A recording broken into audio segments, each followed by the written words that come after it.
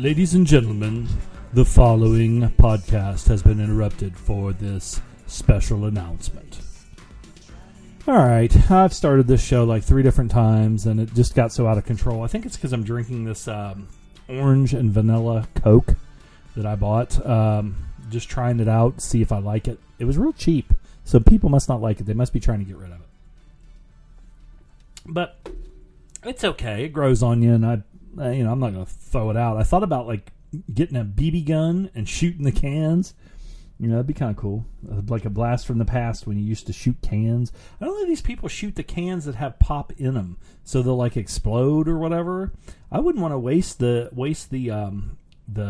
stuff that I paid for. I'd shoot the cans like off a fence post that was empty. But like some people will just go buy like 2-liter bottles of soda just to blow the shit out of them with like a fucking some kind of gun. So they like the thing where it explodes. The other day, somebody was watching a show. It's on the History Channel.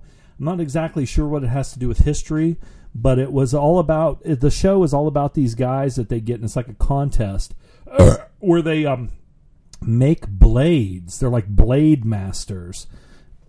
Oh man, I'm going just freaking backfiring from both ends.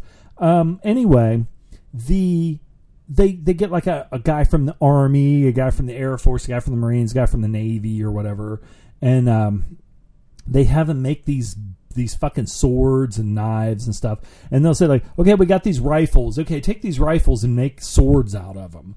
It's just kind of, I don't understand it. I don't understand the appeal.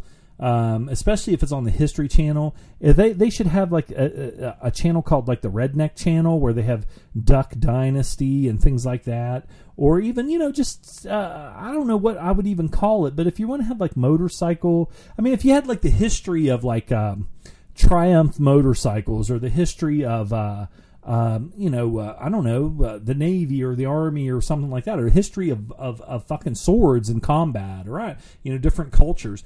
But this is like a game show kind of a deal. So anyway, I was watching that, and I don't even know what the fuck. Oh, I know. When they shoot those 2-liter bottles of pop and pumpkins and watermelons and things like that, or paint cans, they like to see them explode. Well, on that show, they'll get this ballistic gel and make like a human body, and they'll put bones in it and stuff, but they'll fill it, like put a bunch of like stuff that looks like blood in it. So when they're hacking away at it with these swords, the blood will come flying out, and the guys will have blood on their faces and everything. And I'm like, okay, that's got to be, it's for a reason. I mean, okay, if you have like Toshiro Mifune in a fucking movie, or anybody, any kind of movie, whether it's Highlander or what's that another one with the swords or whatever.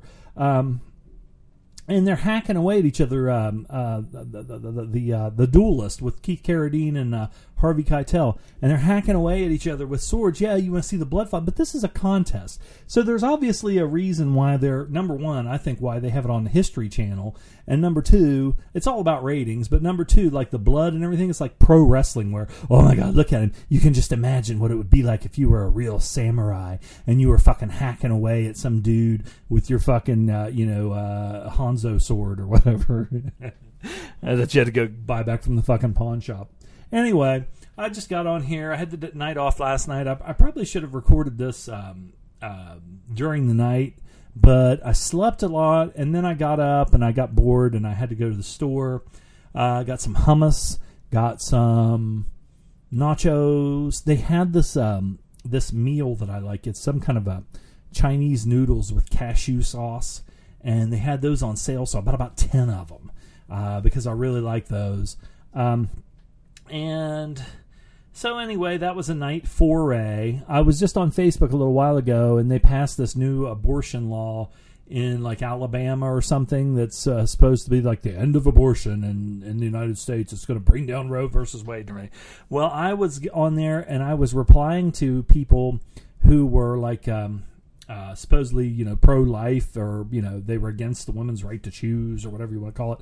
And I would respond with GIFs. And lots of people get irritated. Even on Gentleman's Guide, there was a couple times where I would just be like responding to people with GIFs, because I do it just, it's just like fun. It's funny. Not to be mean or anything on there. And somebody's like, oh, I hate when fucking people respond to gifts. And I was like, you know what? Go fuck yourself. Well, whatever. Anyway, so I didn't say that because I'm an admin. I'm like Thanos. I snap my fingers and you're gone. No, I'm just kidding. I don't try not to do that unless it's like a troll or somebody who's on there being a total dick. But anyway, this guy, I was posting a derp fucking GIF for everybody that was acting stupid, a different one each time, whatever. And this guy who was like a Cleveland Browns fan, he like went off. He's like, yeah, obviously you can't write anything yourself. You can't think for yourself. You have to use a fucking GIF or something like that. So I responded with these three. It looked like three Hispanic guys just like dancing in unison, like it was maybe like the 1950s Hispanic.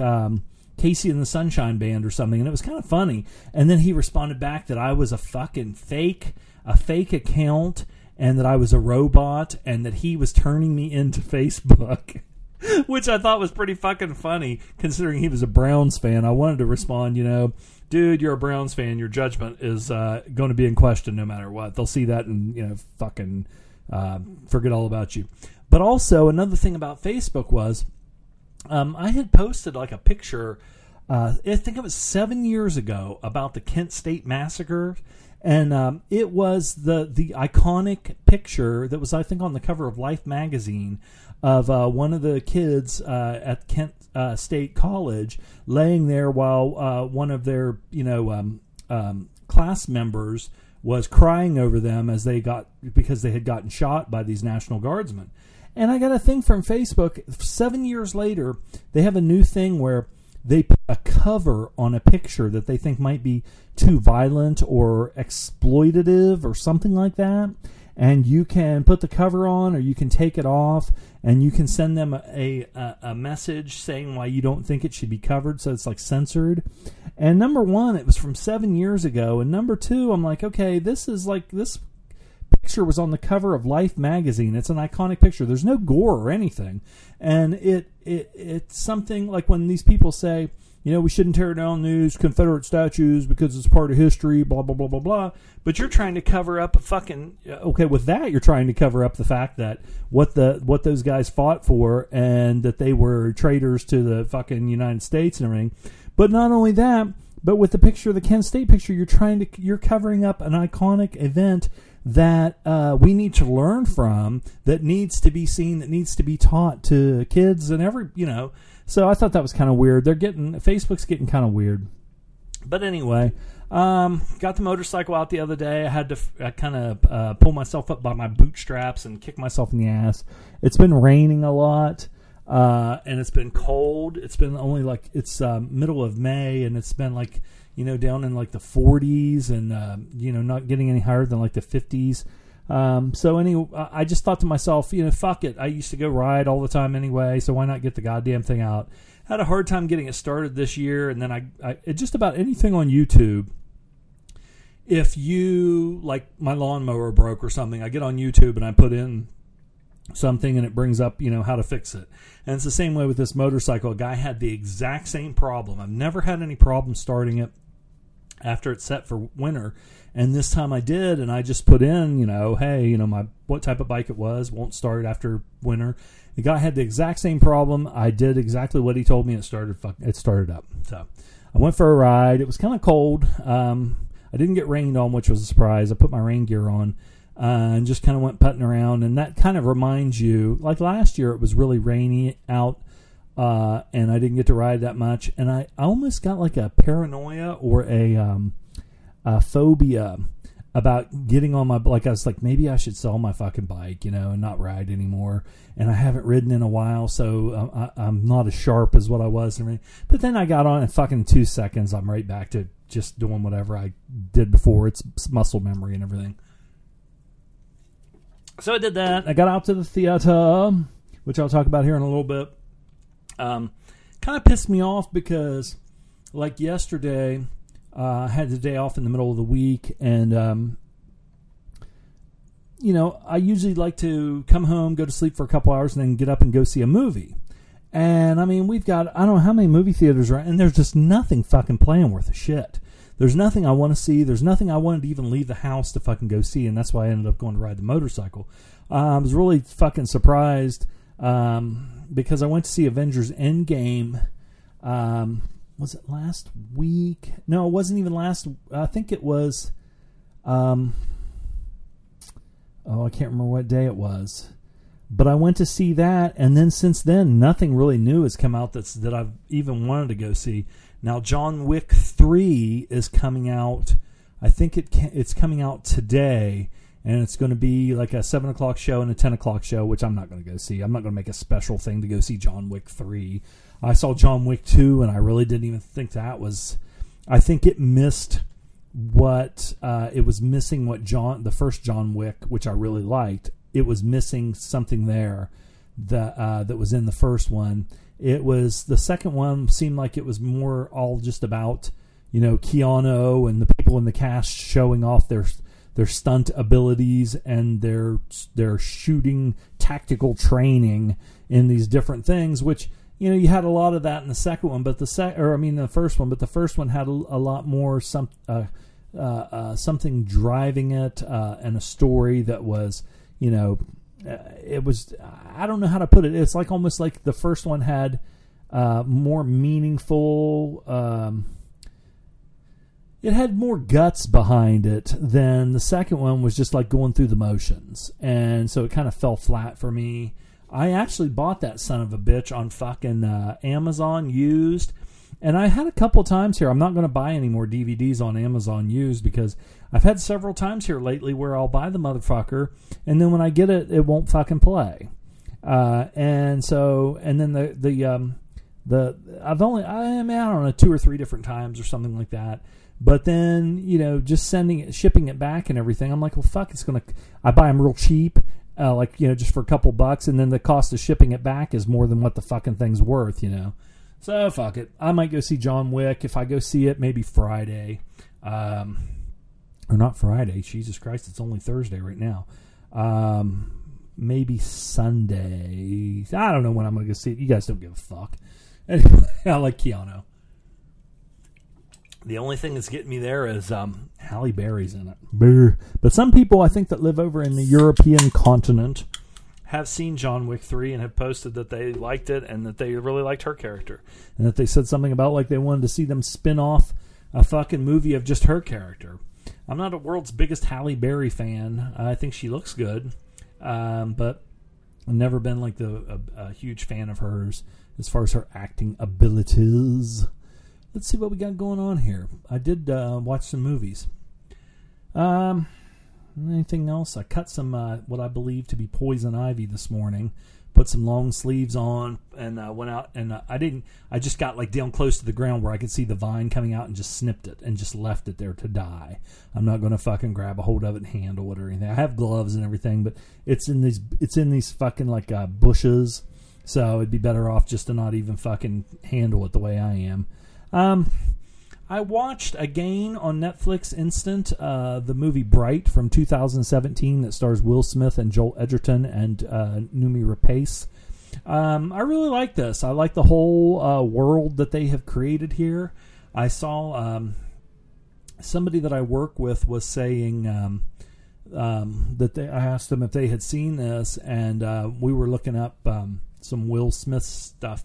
What's coming out, and he has what was it? One coming out here soon, where he is going. I was telling her I saw the previews for it when I went to the movies, and I was trying to remember if he was going back in time to kill his younger clone, or if his younger clone was going forward in time to kill his older self. Some kind of a deal like that. But it didn't look too bad. Didn't look like anything I was going to fucking run out and go, jack off on, like the seats of the movie theater. Let me see what that was called. It's something like Gemini something. Oh, come on, computer. Jesus Christ. Why don't you take a little bit longer? Rocket Man with the Elton John biopic is going to be coming out May 31st. I do want to go see that. I still haven't seen the Freddie Mercury one. I had, really was amped to go see that, and then I just kind of blew it off. and I haven't even rented it. Okay, you have Bright 2, which has been announced. He's playing the same character. Gemini Man. Let's see what it says here. I'll give you guys a little heads up on this motherfucker. This was directed by Ang Lee. That's the only reason that I would really go see it, other than Mary Elizabeth Winstead is in it, and Clive Owen, who I like both of them for different reasons. An over-the-hill hitman faces off against his younger clone of himself. Dig it? So, like I said, Ang Lee, he's pretty. I don't know if I would say he's a go-to guy for me. I did go see him in the Hulk. Hulk. And what else did that son of a bitch do that was good? He was like an important guy there for a while, and then he kind of shit the bed a few times. Brokeback Mountain was good. Life of Pi was good. Let's see. The Ice Storm, I like that. Man, I've seen more of his stuff than I thought. Ride with the Devil. I don't think I've seen that. Hulk. I didn't mind Hulk. I liked that fucking Hulk better than that goddamn Endgame Hulk. They just did everything they could in the last two movies to fuck the Hulk. And I think the only reason they did that was to give Mark Ruffalo more screen time. Because if it's the Hulk the whole time, then, it's just CGI and it's not him. But, I mean, that really disappointed me. That whole fucking movie, like I think I may have said on the last show, was like 50 pounds of shit in a fucking 10-pound bag. They just tried to throw so much stuff in there, and every fucking character, because it was the end of this storyline, they had to have every fucking character show up, even if it was just for a little cameo, and 3 fucking hours of that shit, and I'm like, Jesus fucking Christ. And then the tonal difference going back and forth from, making you want to fucking cry. It was like you fucking were watching Come and See, and then right in the middle of it about 20 times, they would have like some slapstick thing or somebody acting stupid or joking around. I don't know. There were some good parts and bad parts. They could have hacked that damn thing up and made 3 fucking movies. So anyway, let's get back to where I was. I don't want to talk about Endgame again. But it was disappointing for me. I listened to Martian Drive-In podcast, and Terry was talking about it, and he really enjoyed it. And I'm glad, like anybody, I told the people in like a lot of the different comic book groups that, I'm not trying to get in an argument or anything. It's your opinion, and if you liked it, that's great. I didn't like it as much, but I wasn't even going to argue. I said, these are the reasons I didn't like it. I'm glad that you did. But I just thought, like almost every superhero movie I have seen, they just start throwing characters in, as many of them as they can. They can't just have one villain. They have to have 20 of them. They have to introduce every character. They have to have a wink and a nod to the fucking comic book fans. And it was just too much. Too fucking long. If I'm going to sit for 3 hours, it's better be fucking Lawrence of Arabia or Dr. Zhivago or something like that. I'm not going to sit for and if you're going to do 3 hours, how about do it like the old fucking movies where in the middle of the goddamn movie they have a fucking intermission or something? Because my friend said that, I didn't even look at my watch one time. Well, let me tell you, I fucking looked at my goddamn watch. I wanted to literally go, come on, in the middle of that fucking movie. Anyway, on the same note, I watched 2018's Aquaman, which was 2 hours and 23 minutes. Again, too fucking long. Jason Momoa, he's got a presence, he's got charisma, he's got a look, but he ain't carrying it for me, and hasn't in just about everything I've seen him in. There was that one movie, which was kind of a low-budget, straight-to-DVD movie that I saw him in. It kind of reminded me of like an old Charles Bronson movie, which was called Braven. Like I said, it's nothing super great, but it would be like Love and Bullets or something like that, a Charles Bronson movie that you caught on VHS. Not one of his big hits, but that's what it kind of reminded me. And I thought he was good in that. I started watching that Frontier TV show, but Jason Momoa in just about everything I've seen him in is just Jason Momoa. I did see him in The Bad Batch, and I didn't really like that movie that much at all. I just didn't like the movie. I didn't like the storyline. I didn't think it was very well done. But it says he's they must be or it says rumored. Maybe they're remaking Cliffhanger, the Stallone movie. And a mountain climber gets caught up in a scheme involving thieves trying to recover stolen cash. A remake of the 1993 Cliffhanger. And it's supposed to star Jason Momoa. But we'll see. You know, some of that stuff, it never does happen. Aquaman 2. Hopefully it'll be better than Aquaman 1. Wait a minute. What's this shit? Is he in another goddamn remake? Just Cause. No, that's different. Because I was going to say Just Cause was Sean Connery and Larry Fishburne and Ed Harris, I believe. This is different. This is a story of a deadly CIA Black Ops assassin. I haven't ever heard of that. Who specializes in regime changes, battles pirates, mercenaries, and rogue agents. Okay, if they do that right, might not be bad. It does also star Steven Van Zandt, the guitar player for Bruce Springsteen, so who knows. But he was also in Sopranos. I got to tell you, Aquaman just didn't do it for me. Too fucking long. Amber Heard looked good, but the acting wasn't very good. And it did have Dolph in it, which I liked, and Willem Dafoe was in it. But you had all that underwater CGI stuff. It just wasn't that good. That movie should have been an hour and 30 fucking minutes long. Nice and tight. They want to fucking just drag this shit out. They put too much crap in it. Nicole Kidman, meh. I could have fucking took her or left her. Tamura Morrison, I always like him. He was okay. I mean, but like I said, they could have just fucking could have cut this fucking shit down. It should have either been Black Manta or the fucking King Orm, Ocean Master. What a fucking stupid name. Anyway, this one just didn't do it for me. I rented it. I didn't go see it on the big screen. I'm sure if I did, I probably this one, like I said, it was just too long. It wasn't that it was horrible. It was just I don't know. I don't want to. I'm going to say this, and I don't mean it as insulting.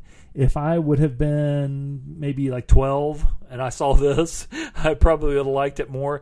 I just didn't think it was that good. Let's see. Now we'll go to 1990 for La Femme Nikita, or just Nikita is the original title. Now this was a 2-hour-long movie. I saw it when it first came out on VHS. I'm thinking Siskel and Ebert reviewed it, and then I watched it, and then they did a remake with Bridget Fonda and Gabriel Byrne. This was Luc Besson, written and directed, starring Anna Paralod, Marc Duray, and Patrick Fontana. I thought this was pretty good. I haven't seen it in a long time. It's a little long. The chick is very wacky, crazy at the beginning. She's like kind of punk rock kind of a style kind of a thing where, you know, she's very doesn't give a fuck about anything in doesn't give a fuck about anything mode.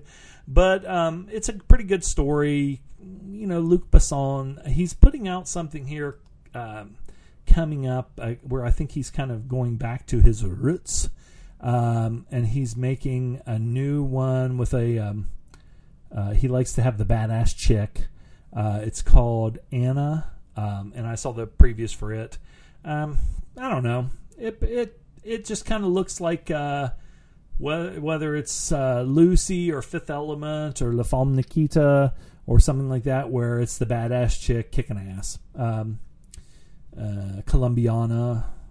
What's another one that was the one with the little girl? Hannah, but he didn't do that. Somebody else did that, I believe, didn't they? Who cares? I'm lazy. I don't want to fucking look it up. But La Femme Nikita was good. It's a blast from the past. It definitely has. It's dated when they're showing the computers and the guy's explaining what a mouse is and all this. But in some ways, that's kind of fun. Looking back and seeing the old hardware. Doris Day died. I think she was about 97 fucking years old. But when you see that, you think, okay, she was a huge star. She was like America's sweetheart, the girl next door, the wholesome good girl. Like in Grease when they sing, look at me, I'm Sandra Dee, lousy with virginity. Well, that's kind of how Doris Day was. The main ones that I remember her were Pillow Talk with Rock Hudson, and she played what's her face, Calamity Jane, which was kind of a nicey nice kind of a retelling. If you watch Deadwood, it's not exactly the same. It's very very toned down, very like a musical kind of a deal, very lighthearted, whereas Calamity Jane on Deadwood was like, hey motherfucker, come over here and eat my fucking pussy, you know. So I can see that'd be funny if Doris Day acted like that, and Rock Hudson was like fucking Seth Bullock or whoever. Wild Bill. Hey, Wild Bill. Anyway, so I just wanted to mark the fact that Doris Day passed away. Like I said, I think she had a pretty good life, and I just watched not a documentary. It was a Larry King interview with Rock Hudson's wife. I think it was maybe his only wife, but it was pretty interesting. And a lot of the stuff that you read, and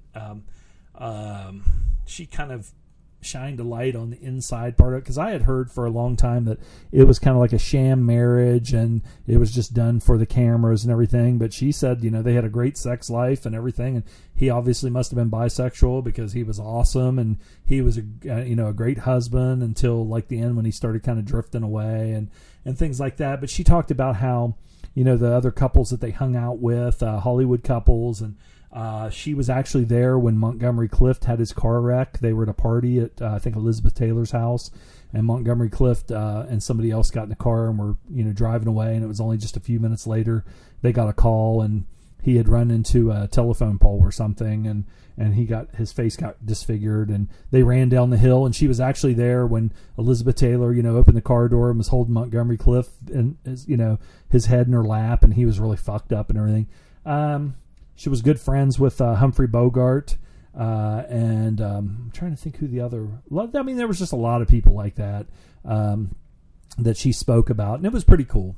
So I'm interested. Rock Hudson and his movies. I think he's an interesting person, interesting character. Watch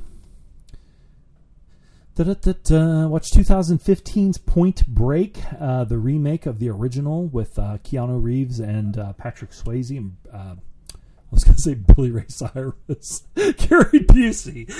This one was directed by Erickson Core, written by Kurt Wimmer, and starring Edgar Ramirez, Luke Bracey, Ray Winstone, also Delroy Lindo and Teresa Palmer, who I don't ever remember. I'm sure I probably have seen her in other stuff because she's pretty good looking. What else is she in? She is Australian. Hacksaw Ridge, which I did not see. He's Still Dead, but He Gets Warmer. Have not seen that. So I am number 4. I think that was like a superhero kind of a movie, but I've not seen that either. So maybe I just have been missing her. I've seen this movie. Oh, 999. I saw that. I've seen this movie before, but I just decided, I think it was on Netflix. So some of these movies, when you think, oh, God damn, why did you fucking watch this? Because you knew it was a piece of shit and you watched it again. I think I went and saw this. No, I rented it. But it was on Netflix for free. That's why I watched it. This Luke Bracey, he didn't do anything for me. I just, I thought he was really a weak part of the movie. And he was in The November Man with Pierce Brosnan, which I kind of like that one. That one had Olga Kurylenko in it, which I like her. But he was also the weak part of that one. He was in Hacksaw Ridge. I wonder if him and this chick are like hooked up because they were in 2 movies back to back together. And I doubt if she was hacksawing on the ridge in Korea or wherever, fighting a battle. So who knows? G.I. Joe Retaliation, he was Cobra Commander. Nah, I'm not into the G.I. Joe. I played with the G.I. Joes when I was a little kid. Loved them, but these movies, bleh, the ones I've watched ain't been worth the shit. Let's see. So anyway, I like Edgar Ramirez. I like Delroy Lindo and Ray Winstone. This one kind of tried to take a more serious tone than the one with Bodie. Well, this one has Bodie too, but this one, the one with Swayze and Johnny Utah was a little bit more lighthearted. This one also has more of a European feel, like when they're going and doing stuff. I did not mind the casting other than Johnny Utah guy. I just thought he wasn't very good. I kind of liked Edgar Ramirez. I liked him in just about everything I've seen him in. It's just not as good. It's not as fun. It's not as entertaining. They kind of shit the bed. And it's like somebody said, it was almost like a GoPro commercial for extreme sports. I agree with that assessment. Another movie that is a little bit better than the remake of Point Break is 1973's The Friends of Eddie Coyle. Gave this one a rewatch. I was going down through my classic movies I have purchased on my iPad. Got tired of watching shit, so I mingled in great with shit. And then I took a great shit a couple times. Been eating some pumpkin seeds again. That causes you just to crap constantly. You don't need to know that. This is my favorite Mitchum movie. I think probably Yakuza is probably second. But I really love this fucking movie, and I have watched it over and over and over. Talked about it a million times on the show. It's directed by Peter Yates, starring Robert Mitchum, Peter Boyle, Richard Jordan, Alex Rocco, Joe Santos from Rockford Files, Stephen Keats, Mitchell Ryan. It's got a fucking great cast. This one chick that was in it, what was her name? She played Wanda. She was Alex Rocco's Alex Rocco. She was his stewardess friend that stayed with him at his like little trailer when he was on the run. And man, she was hot. And she was the one that when he took Eddie in the other room to tell him that to buy the guns. To buy the guns. What was that? Is there a squirrel in here? He was telling her that she didn't wear no underpants. And when he just felt like it, he just reach over and reach down in there and get her started up. I guess she kind of got started pretty quick. Kickstart my heart. I love Friends of Eddie Coyle. Just every scene in it is iconic for me. The way it's shot, the acting, every goddamn... I could watch this fucking movie every fucking day. And I can't. I'm trying to think of anything else I want to say about it. Peter Boyle. I don't know if I said his name or not. It was fucking great. This is a masterpiece as far as I'm concerned. This is a 10. On IMDb, it has like a 7.5. Tell me what's fucking wrong with Friends of Eddie Coyle. Now, mixing up some more poop with the greatness. You got to follow. You got poop, then great, and then poop. 1995's Empire Records. This was directed by Alan Moyle. Stars Anthony LaPaglia, Debbie Mazar, Maxwell Caulfield, Lemon Puss. Let's see who else. Rory Cochrane was fucking horrible. I hated him in this. I wanted to punch him in the face and curb stomp his brains out. Liv Tyler. Who else is in this? Lemon Puss. All the guys in it I hated. I just wanted to fucking beat the fuck. I would have went in that record store like the fucking Hulk and just beat the shit out of all. I hated everybody in this fucking movie except the hot chicks. And I kind of hated them, but they were hot chicks, so, you wanted to fuck them. Just like life.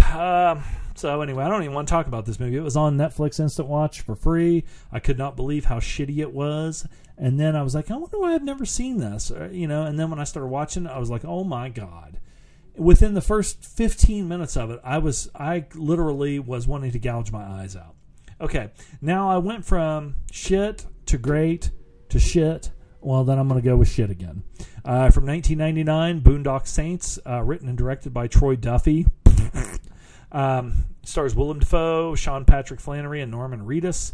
And some of these other fuckers that would show up at David Della Rocco, and some of these other fuckers that would show up at like Horror Hound every fucking year. It was funny because Sean Patrick Flannery and Norman Reedus would be at Horror Hound every fucking year to the point where you'd be standing there talking and they could be standing right beside of you. Nobody would give a shit.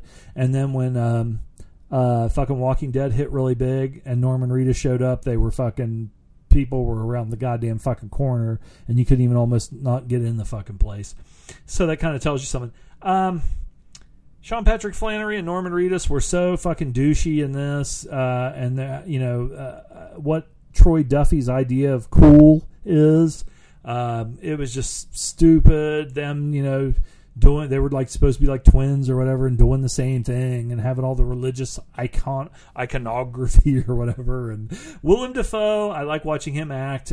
He was 100 times better than everybody in this movie, and it showed. Hopefully he made more money than everybody in the entire cast.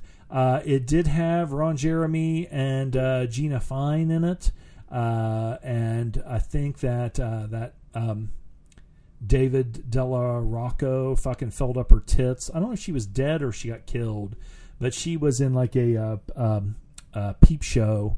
I think that Ron Jeremy ran, or he was actually in there, and it was one of those deals where the girl's in the middle of the room and you put in money and the screen goes up so you can see her or whatever. And it was just, just the fact that it had a couple of famous fucking porn stars in it, but big deal. This movie sucked ass, and I remember when the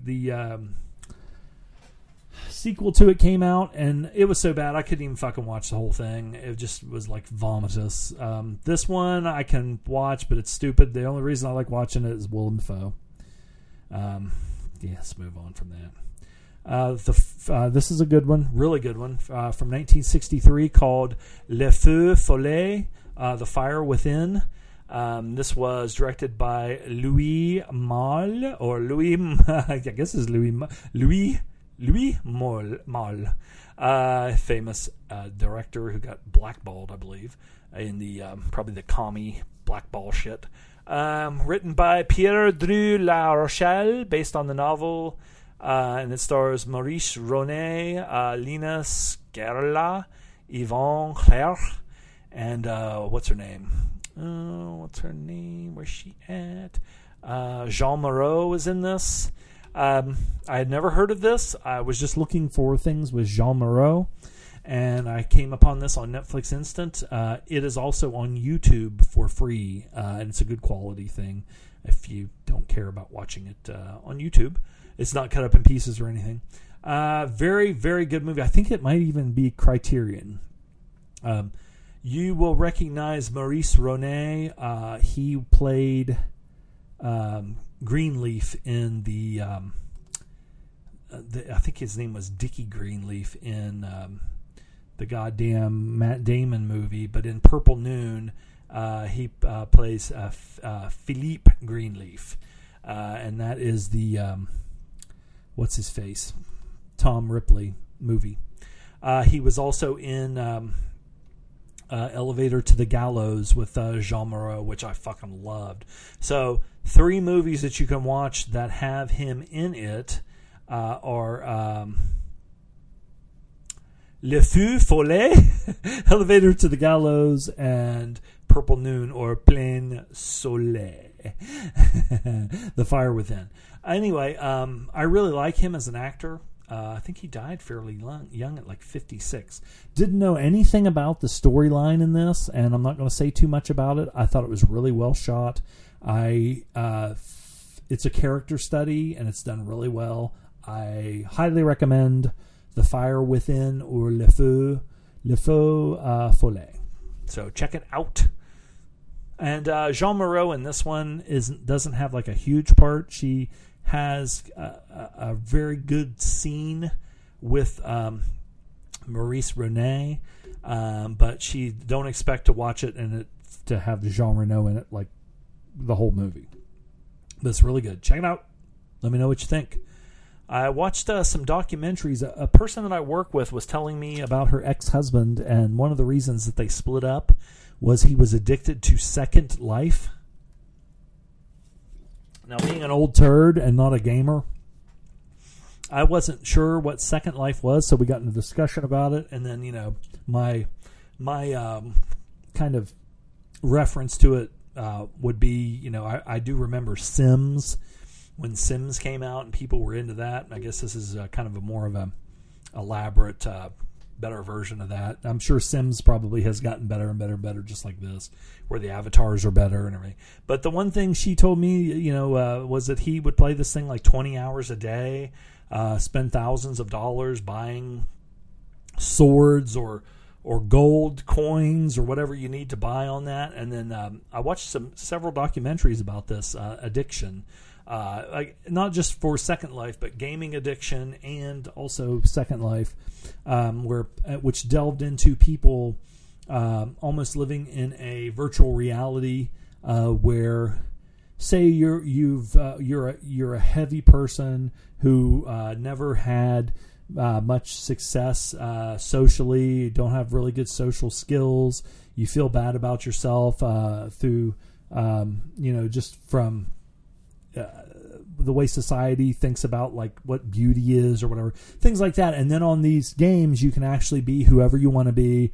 I thought it was funny that a lot of the women would, which it's not funny, it's just what everybody would do. All the guys want to be badasses and be well built, and and all this and that, and the women dress real super sexy and provocative, and but some of these people would actually hook up. One was a guy who was married and had kids, and his wife was addicted to Second Life, and she actually fell in love with this guy, and he lived in England, she lived in the United States, and it was talked a lot about her, interviewed her husband, interviewed her, interviewed the other guy and everything, and how the husband was dealing with the fact that his wife not only was neglecting him, but neglecting the kids and everything and her job. And then she did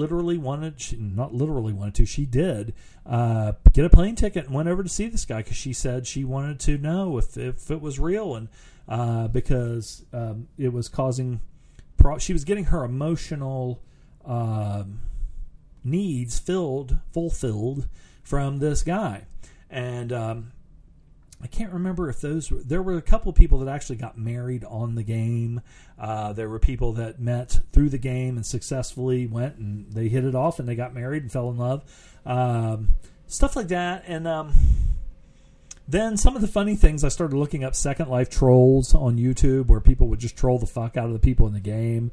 And saw how some of the people react. Some of the people, it was like they were living a second life, and then some people were just getting on there and just acting stupid. They were in some kind of a dungeon. This has like sex and everything, and it also went like there was like two guys and a girl, and they were in some kind of dungeon, like a sexual dungeon that you would see in like cruising, and they were like, "Hey, let's go see if we can get that get fucked by that horse." Or no, I'm going to go fuck this gorilla. And it wasn't like they were doing it like to get off. They were just like, okay, I'm right clicking on it. It won't do anything. It won't do anything.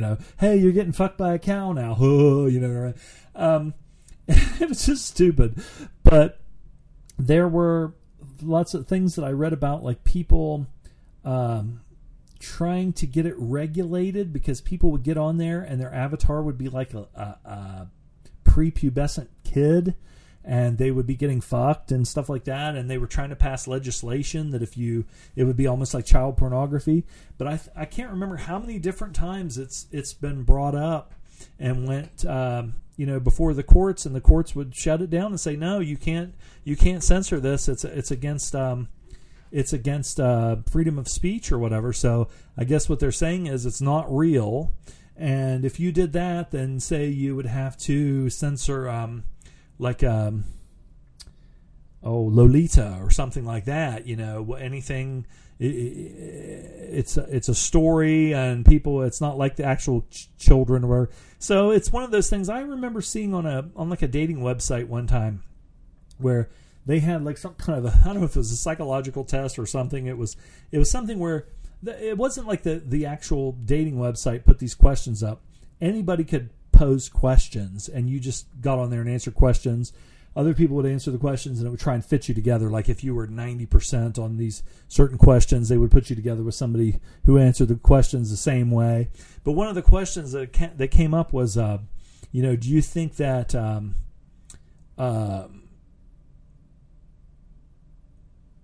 animation or gaming or something like that has it didn't say child pornography, but it said like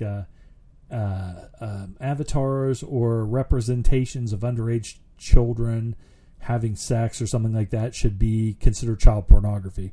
And like I said, I'm not into gaming, and I'm definitely not into fucking child pornography or whatever. So, but I thought that was a weird question, but now I know why from watching this and then seeing some anime that I've watched. I know some people, one of the female poster, and I don't know if it was on Gentleman's Guide or what group it was on, was talking about, I don't know if it was Ghost in the Shell or one of these animated movies that came out, and she was really, one of her things was going off on how a lot of these Japanese animes and movies based on them have sexual representations of girls, not women, but girls. Like the hero would be, I can't remember what she called it, but it was like a prepubescent girl who was completely sexualized. And that's like Vampire Alucard. What's a Police Girl in that, which was Hellsing. I watched some of those anime and I really liked them, and I've read some of the manga and everything. But like Police Girl in that, it seems like she's supposed to be, say, like 12, 13 years old or something, but she's got these huge tits, mini skirt, which they're bulging out, and her nipples are sticking out, and her cleavage, and she's got a mini skirt on. So it's like they take like a young girl who's supposed to be a virgin, prepubescent virgin, but she's built like a fucking brick shit house. And I've seen a lot of that in anime, but she was going on about that. And some of the people were, like, yeah, that is kind of fucked up. And then some people were like, hey, it's just like what people in the game were saying, it's just fucking fun. And it's just, it's not real. It's not like a little kid, but it's what triggers somebody or whatever. And you have to look at it that way though too. If somebody's a fucking pedophile, they're going to be triggered by fucking a bologna sandwich or whatever. They're going to, they don't need, then it becomes a question of, okay, would you rather have them watch that or watch real fucking child pornography? I don't know. Anyway, but so I was watching a lot of stuff about gaming addiction, Second Life addiction, and things like that. Really interesting, really fascinating. And I was kind of wondering if they have ever done a movie about that, about, like, say, a family where somebody meets somebody through online gaming, or I watched several documentaries where kids were into gaming so much that they were playing these games like 22 hours a day, it was almost like a brainwash thing where they would be just staring at that screen, not even blinking their eyes and everything. And it became such an addiction that the kids would end up either killing themselves or the parents would try and take it away from them. And they were so addicted that they would fucking try to kill themselves, or they would kill themselves. I remember a TV, I think it may have been a mini-series called, and I'm just going from memory, wanting to say it was called 29 Palms, and they had people that were addicted to virtual reality. They would be like rich people, and you know what, like Robert De Niro, when he was in Once Upon a Time in America, and he would go to the opium dens, and he would just lay there and just drift away in like an opium haze where it was almost like he was living in a dream world. And they would come in and they'd move him around and massage his legs to make sure he doesn't get blood clots. And they come in and give him like some hot soup or hot tea or whatever to give him some nourishment. But he was living in that daze or that haze. And that's kind of how some of these people are. And you do see these days where people, they have the virtual reality games and stuff where, or worlds, I guess like Second Life or whatever, where you're actually wearing that thing on your head, covering your eyes. And I do remember Loaf and Jake and some people playing those games when they first came out and saying they almost got like motion sickness and everything. But so it's kind of something like that where I know just even from the little bit of gaming I've done where I would be playing not as much the sports games. I would play like some NCAA football, hockey, but you're playing just like one game. If I had a day off, I might play a whole season of football or something like that, but I never got into it that much. The one that I got into more than anything would be like Medal of Honor, like one of the World War II games, or a Tom Clancy one, but it wasn't as much. I did stop playing Medal of Honor because I was like, fuck, man, I've been sitting here, and I look at the watch, and I'd be like, oh my God, I've been sitting here for 6 fucking hours, and it's easy to get into that. Just trying to, it's almost like a slot machine where they try and get you to keep playing by like teasing you, letting you get so far, and then you get stuck. And then when you finally get through it, you get that endorphin rush, and you're like, fuck yeah, I want to keep playing till I get stuck to the next thing. So they manipulate that and everything. You get addicted to, it's a quest kind of a deal, but you get addicted to, like I said, with the gambling, slot machines and stuff like online, endorphin rush and things. So I was kind of like, I don't want to fucking do this anymore. Now I probably couldn't play any of them because my skills are so bad. Well, it's there's nothing worse. It's like when you say, okay, I want to start jogging again, and you haven't been jogging in years. So right at first it's horrible because you're not in shape. Your snot's running out of your nose. Your back's fucking killing you. You can only go maybe 100 yards before you have to stop, and you don't want anybody to see you. And that's sort of the same way with these games. If you don't play them for a long time and you haven't played, it's going to take you a while to get the keyboard, or the controller. And my one Xbox, which was the original Xbox, had 20 times less buttons or options on it than the new one I got. And that's one of the reasons I stopped playing Xbox, is because when my old one went kaput finally, and I got the new one, I was like, oh my God, it's got like all these other fucking triggers and buttons and stuff on them, and I just don't want to start over. And like I said, I just never got back into it. Watched 1971's Get Carter, written and directed by Mike Hodges and starring Michael Caine, Ian Hendry, Britt Eklund. Who else is in this? Ian Hendry, I already said him, but he was also in The Hill with Sean Connery and Ian Bannon, which I'll talk about maybe a little bit here in a minute. This one is on Netflix Instant again, so I decided to sit and watch it. It's a classic, great fucking movie.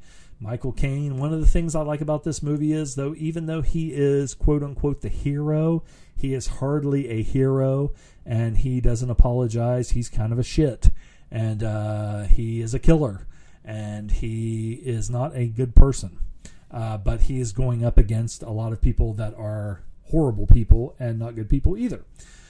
I like the reveal of why, he's trying to find out what happened to his brother.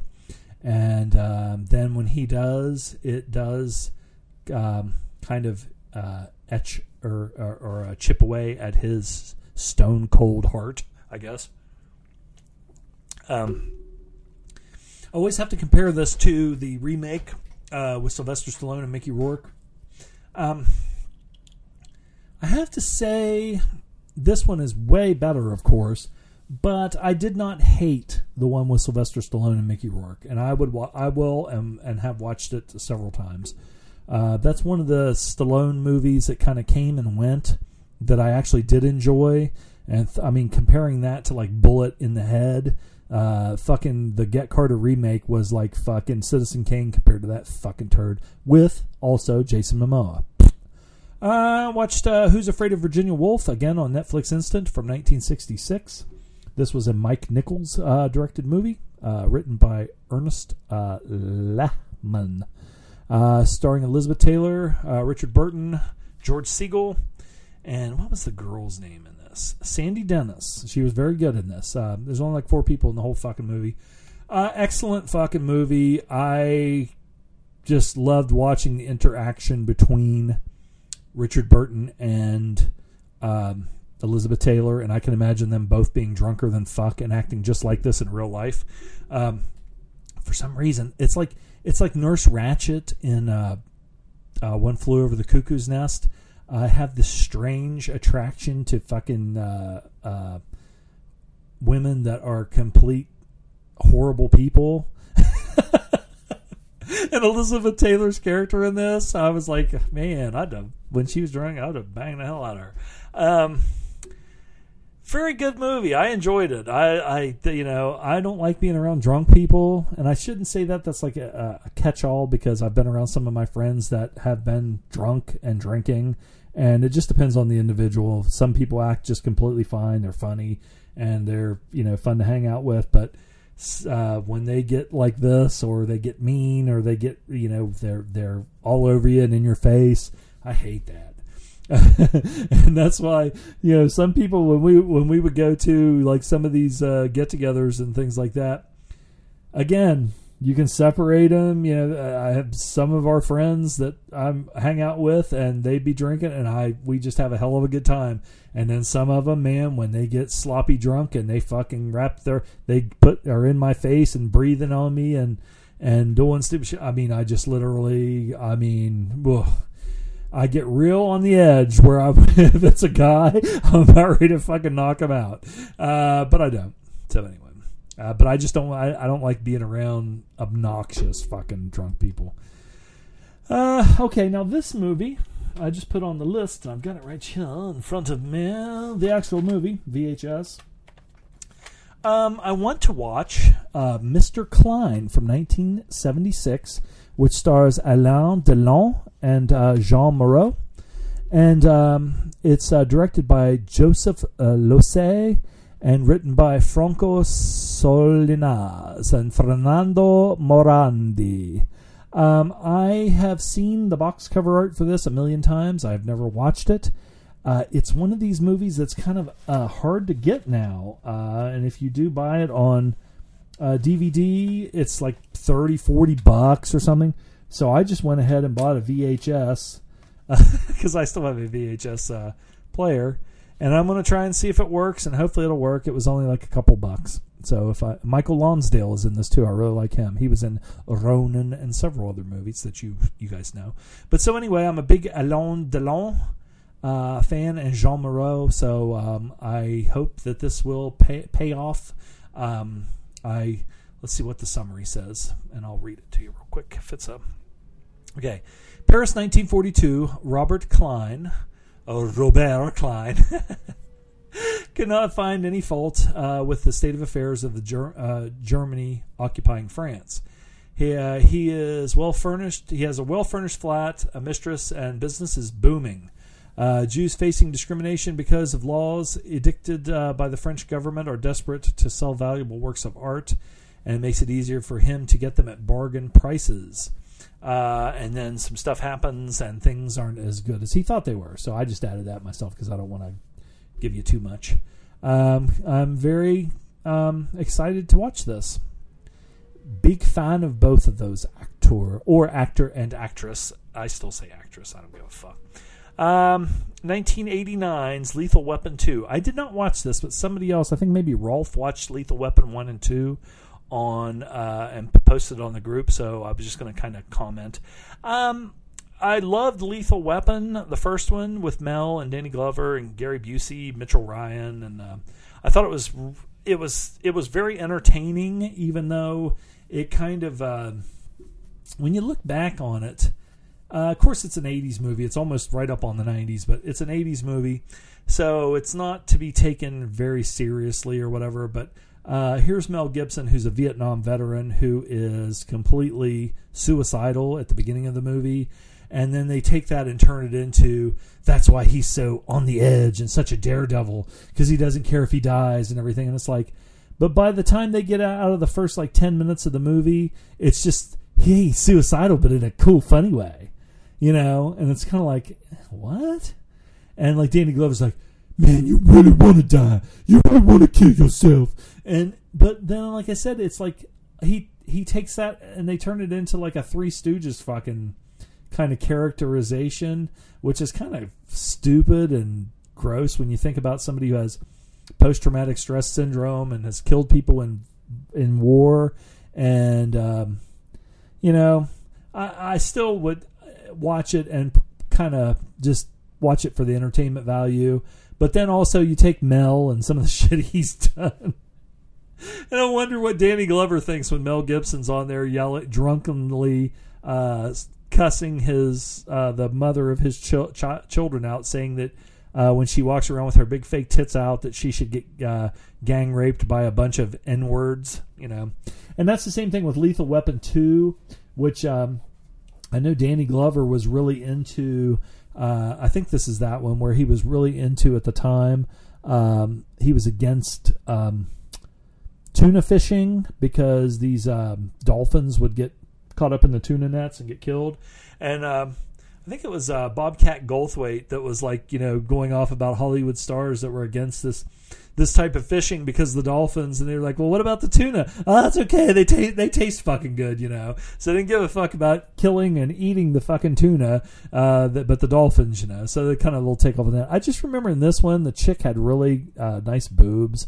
I don't know if they were fake or not, but her name was Patsy Kensit. She played Rika van den Haas. And another thing about this one, again, a big thing on Lethal Weapon 2 was about apartheid South Africa. And again, when you plug that into some of Mel's political and social views, plus some of his drunken rants, which a lot of people said it shows that, what he really feels comes flowing out when he's drunker than shit. And he makes all these racist comments about African Americans or Jews and everything, and then they're portraying, which apartheid South Africa was fucking horrible. The racism was fucking horrible, and the people in this movie that were white South Africans are rightly so portrayed as almost Nazi-like. But then, you look at Mel and how some of the comments he's made about, Jews and, like I said, about African Americans and everything. And I'm like, I wonder if Danny Glover just sits there and just wants to fucking vomit in his fucking face. So anyway, that's just my comment on that. I just added those two because I think Rolf, like I said, had watched them. And I haven't seen either one of them in a while. I remember watching Lethal Weapon a shitload of fucking times because it was always on HBO or something like that, and it was a very entertaining movie. I watched État de Siege or State of Siege from 1972, which was directed by Costa Gavras, written by Franco Salinas and Costa Gavras, and it stars Yves Montand, Renato Salvatore and Iase. I swear, I think just about anything that Costa Gavras has done, at least anything that I have seen that he has done, is fucking fantastic. I love the shots that he does that are almost kind of a documentary-like feel. That's what I think he was known for, whether it was Z or Z. He is a very political, as far as a director goes, he makes important films about political subjects that very much are interesting to him or near and dear to his heart, or he's trying to make a statement, and I like that too. I know a lot of people, I don't know if I should say a lot of people, but some people might not like his movies because they might feel that they are too deep, maybe, or something like that. I know when I watch his movies, I immediately want to go out and read about everything about the movie, but not only that, but everything about the situation, that the actual real situations that took place that that inspired him to make the fucking movies. That's what I'm trying to say, Daddy-O. You know what I'm saying? So anyway, watch State of Siege. And read about it. There's a lot of stuff that's going on in the world today, whether it's this one or The Confession, which is another one that I watched of his that will be coming up here shortly. And about fascism, also, like I said, Z is another one. Missing with Jack Lemmon and Sissy Spacek, another great one that he did based on a true story. And if you find out some of the stuff that took place as far as that goes, you will want to vomit your fucking guts out at some of the people in our government and covering up things and helping them, helping people do stuff to people. Another great movie that I watched was Le Cercle Rouge. From 1970, this is another movie starring Yves Montand. That's another reason why I watched it. I was looking up some of his stuff. This was written and directed by Jean-Pierre Melville. Also stars Jean-Marie Volonté and Alain Delon. A whole bunch of people. Who else? What's that other guy's name? Bourvil. He plays Commissioner Maté. And his name is only Bourvil. What's his deal? He was very good in this. At the age of 3, André Zachary Arembourg and his family moved to a town in the region of Normandy called Bourvil. He finished school at age 15 and began work as a baker. He was already playing harmonica, mandolin. So apparently he just took on the name of the place that he lived in as his stage name. But he was excellent in this. He is the inspector that is taking Jean-Marie Volonté to prison, and Jean-Marie escapes. This is a great fucking movie. So well done, so well shot.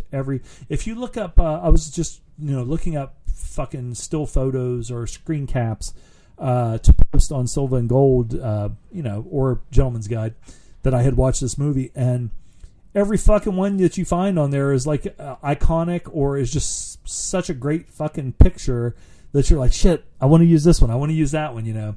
This is an excellent fucking movie, excellent heist movie. I'm not sure which one, if I like this one better than Rafifi. I'm just not sure. I'd have to watch Rafifi again. I love that fucking movie. But Le Soccer Rouge, if you have not seen it, watch it. If you have watched it, watch it again. This is one that you can watch a bunch of fucking times. Acting's great in it. The casting, the fucking cinematography, everything is fucking awesome in it. La Lavo. It's just Lavo.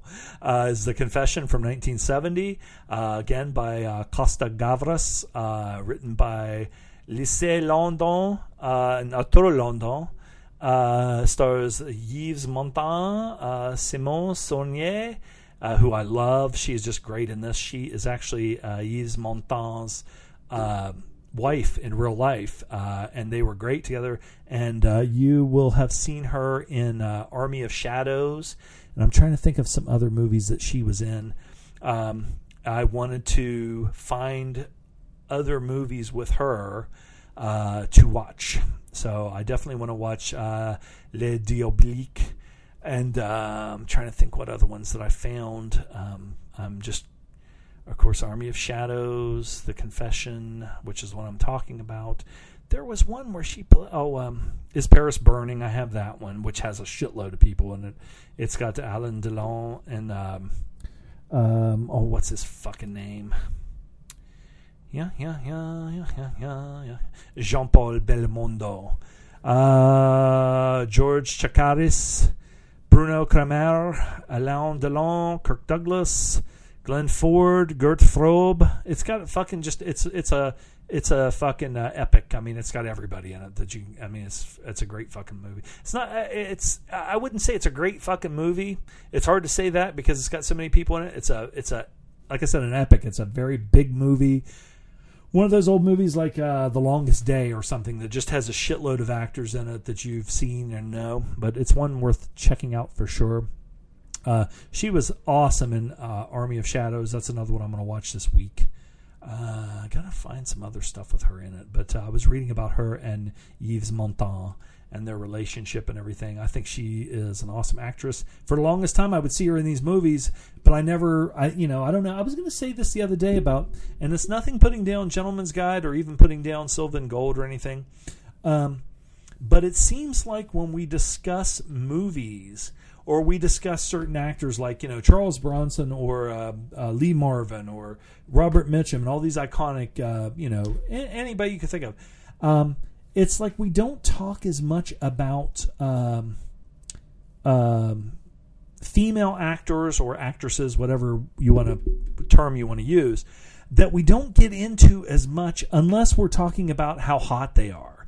like Sophia Loren or Pam Grier or something like that. And it's probably because I know it's because we're guys and everything, but and maybe when we're talking about male actors, we're talking about it when we're talking about how cool they are and stuff. It's probably like maybe when we're talking about like Pam Grier or Claudia Cardinale or something like that, and how hot she was, Shirley MacLaine or something like that.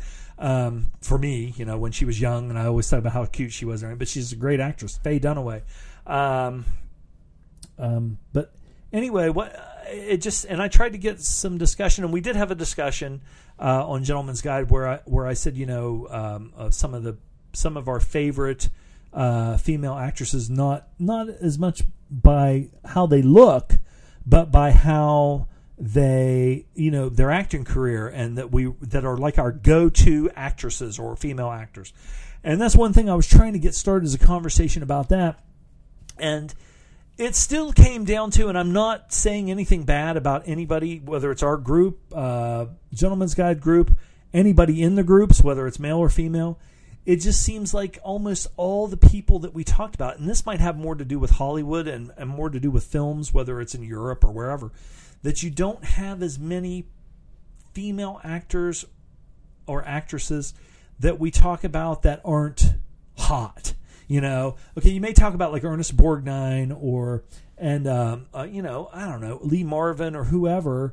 I'm trying to think of other. And it's like I said, it's the same thing. I guess maybe you have actors, but I was reading the biography of the music group Heart, and it brought to mind, I think Ann Wilson has one of the best voices ever in rock and roll or ever in music, but she was always compared to her sister, and when they were younger, she said she always had a problem with her weight, but when Heart first started and they were younger and she was dating one of the guys that managed the band, she would always keep her weight in check. She would always, kind of starve herself or, do some blow or whatever. And I thought she was beautiful. But then when she started getting older and she started gaining weight, people would be like, oh, she's getting fat. It looks like she ate her fucking sister or something like that. And the same thing with Mama Cass. Elliot from Mamas and Papas. Let me get a drink.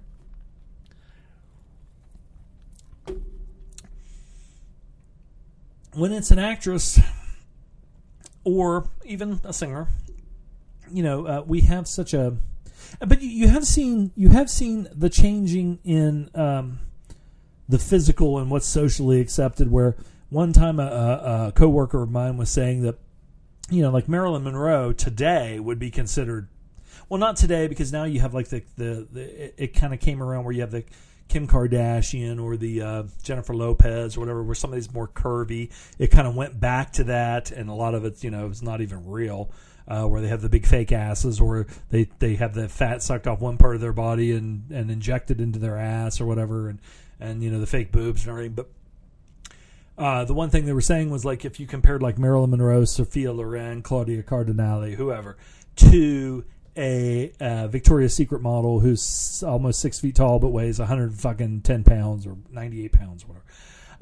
But you went through that before, where you would have Marilyn Monroe, and then the next thing you know, it went to Twiggy, or it went to Tuesday Weld or whatever. Or with the male actors, you went from Rock Hudson and Robert Mitchum or Clark Gable to Pacino and De Niro or James Caan or somebody like that. That's, those guys were statuesque. They were really tall, and a classic Hollywood handsome, where Pacino and these guys were not. They were short, and they I think it was in the book Raging Bulls, Easy Riders, Raging Bulls, or whatever that book's called. They were talking about how the ugly, you had when ugly became cool. And Warren Beatty was kind of caught in between there, because he started in like the late 50s maybe, or late 50s, and then into the mid 60s. And it's almost like in music, where you had Elvis, and then in that early 60s you had like the Beach Boys, but then the Beatles came along and they were still kind of pop, but then them and Led Zeppelin and everything, they advanced. They became more, their music evolved. Whereas, I guess Beach Boys kind of evolved too, when you talk about like Brian Wilson and and him becoming a producer and trying new things and everything. But anyway, it's just like I said, it just seems like maybe it's a sexist thing, or maybe it's a male thing, macho thing, or whatever, where when you think of your go-to actresses, of course they're all, somebody hot that you'd like to fuck, or they were back in the day. But you think about some of these actresses that are in movies that aren't classic beauties, that aren't classically beautiful, that and I'm trying to think of some female actresses now, like Shelley Winters. When she was young, she was a classic beauty and like a sex symbol, but then of course when she got older, she got heavier, whatever. And I think that goes along with just age. But trying to think of some not classic, I keep saying classic, but trying to think of some actresses or female actors that are considered heavy or overweight, that are used and that are really good and that are used a lot in Hollywood. And again, that's the same thing when you, my God, look at Jane Fonda these days. She's almost like 80, if she isn't 80 years old. And she has the face of like a fucking 50-year-old because she's had so much plastic surgery. But then like I saw like Jean Moreau, who just naturally aged, and you're looking at a woman that looks like she was, when she was 70, she looked like she was 70, or when she was 80, she looks like she was 80 or whatever. So I don't know what point I'm trying to make. It's going on a tangent. La Confession or Lavaux is a very good movie. I put that up, watch that one, and watch Cercle Rouge. I'm trying to think of some other movies. The Confession, State of Siege, Battle of Algiers, Z or Z, Missing. There's lots of fucking good movies out there, and lots of movies that are of a political stand that are really awesome and done really well. If you have any other suggestions like that, even like All the President's Men, but I'm thinking of more like ones about political conflict all over the world, other than the United States. Another great movie that I watched, 1977, Sorcerer, directed by William Friedkin, starring Roy Scheider, Bruno Kramer, Francisco Rabal. Who else is in this motherfucker? Amendu, who plays Martinez. He's another one that just has one name, Amendu. Joe Spinell is also in this, and when I was watching it again, I was thinking, okay, what is Spinell in this? But then, he was one of the truck drivers, and he does have a little part in there where he's featured. He's where they're picking people to drive the nitroglycerin trucks. This is a very good movie, interesting movie to watch. I had been watching a shitload of William Friedkin interviews on YouTube. There's so much stuff on there. From watching Cruising again, I started watching some of his interviews, and then they got me to watch Sorcerer again. Great movie. I think it's funny that he picked Roy Scheider mostly because the people that he wanted to get, which was like Steve McQueen, I think Clint Eastwood, but the first choice was Steve McQueen. Steve McQueen, of course, had Ali McGraw's pussy on his mind, which I don't know why. I never have found her to be that attractive or that talented or anything, and I think I've talked about that on the show. I could see Steve McQueen playing this part, and I think he would have been fucking phenomenal. And when they were going to get Steve McQueen, I think Lino Ventura, and there was another person that he wanted to get, and he said if he would have gotten Steve McQueen, the other two guys were on board, Lino Ventura and I don't know if it was Mastroianni or who it was. La la la la la la. Amendu.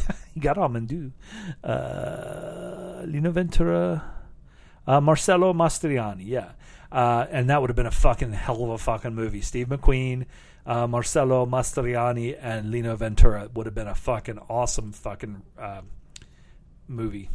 So anyway, I watched this again. It's still fucking awesome. The music in it, I think it's Tangerine Dream, is really good. He even says in the interviews, Roy Scheider is not the main guy. He shouldn't be the main guy in any movie. He said, I love him. He said he liked him as an actor. He thought he was a great actor and everything, but he said he was always the second guy. Now, I don't know how Scheider felt about that, especially like with Jaws and some of the movies that he made. But when you think about it, Scheider never was the main guy. He was great in Marathon Man. Sorcerer, he was main guy. Jaws, he was main guy. But in French Connection, he was second fiddle. He was good in All That Jazz. And I like 2010. Family Guy. He plays Roy Scheider.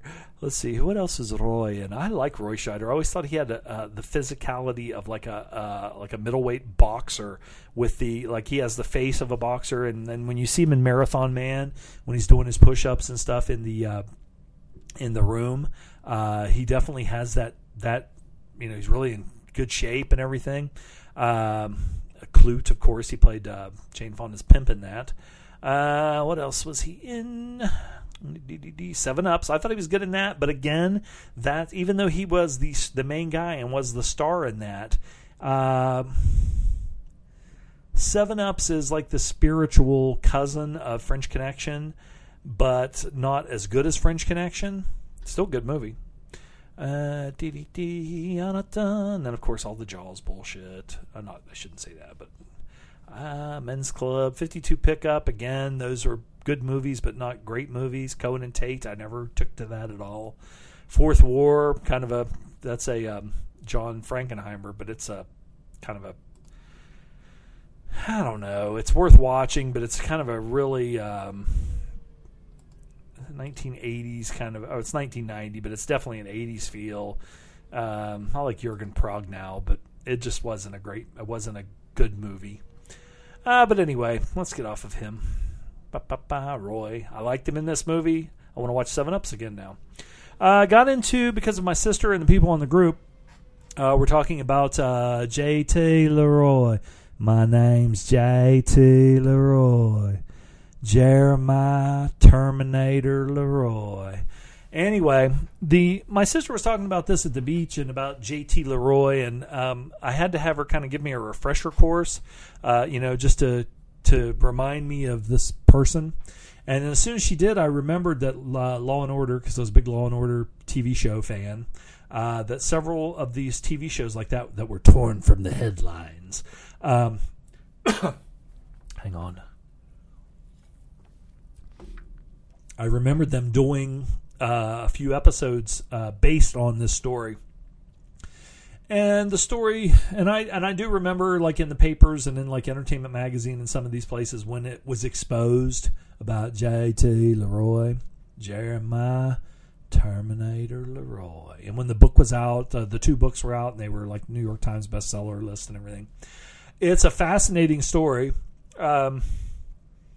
I chose to watch the documentaries. There's 2 documentaries on iTunes, and I chose to watch them. The one guy that did the one documentary about this is the one that did the documentary The Devil and Daniel Johnson. But anyway, I chose. There's a full-length feature film coming out about this. And it may be out now, or it's coming out, with, I think, Laura Dern and who's the stoner chick? Played Joan Jett. I can't remember what her name is now off the top of my head. J.T. I just like, if you're not familiar with this, I don't want to give anything away about it. There was a Richard Gere movie called Hoax. That was about a guy who claimed that he sat down and had several interviews with Howard Hughes when nobody would do it, and it was based on a true story, and that was the greatest hoax of that time period in literature. And so this maybe give you some idea of what I'm talking about. The one movie I want to watch now is The Heart is Deceitful Above All Things with Asia Argento.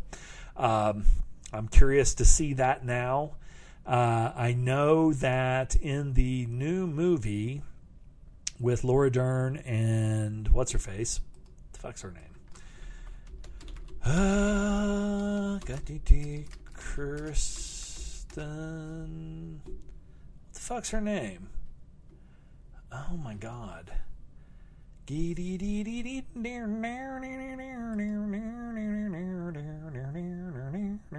Kristen Stewart. Okay, I got Kristen. So anyway, if you want to watch a good Joan Jett movie, don't watch Runaways. Watch, there was a documentary called...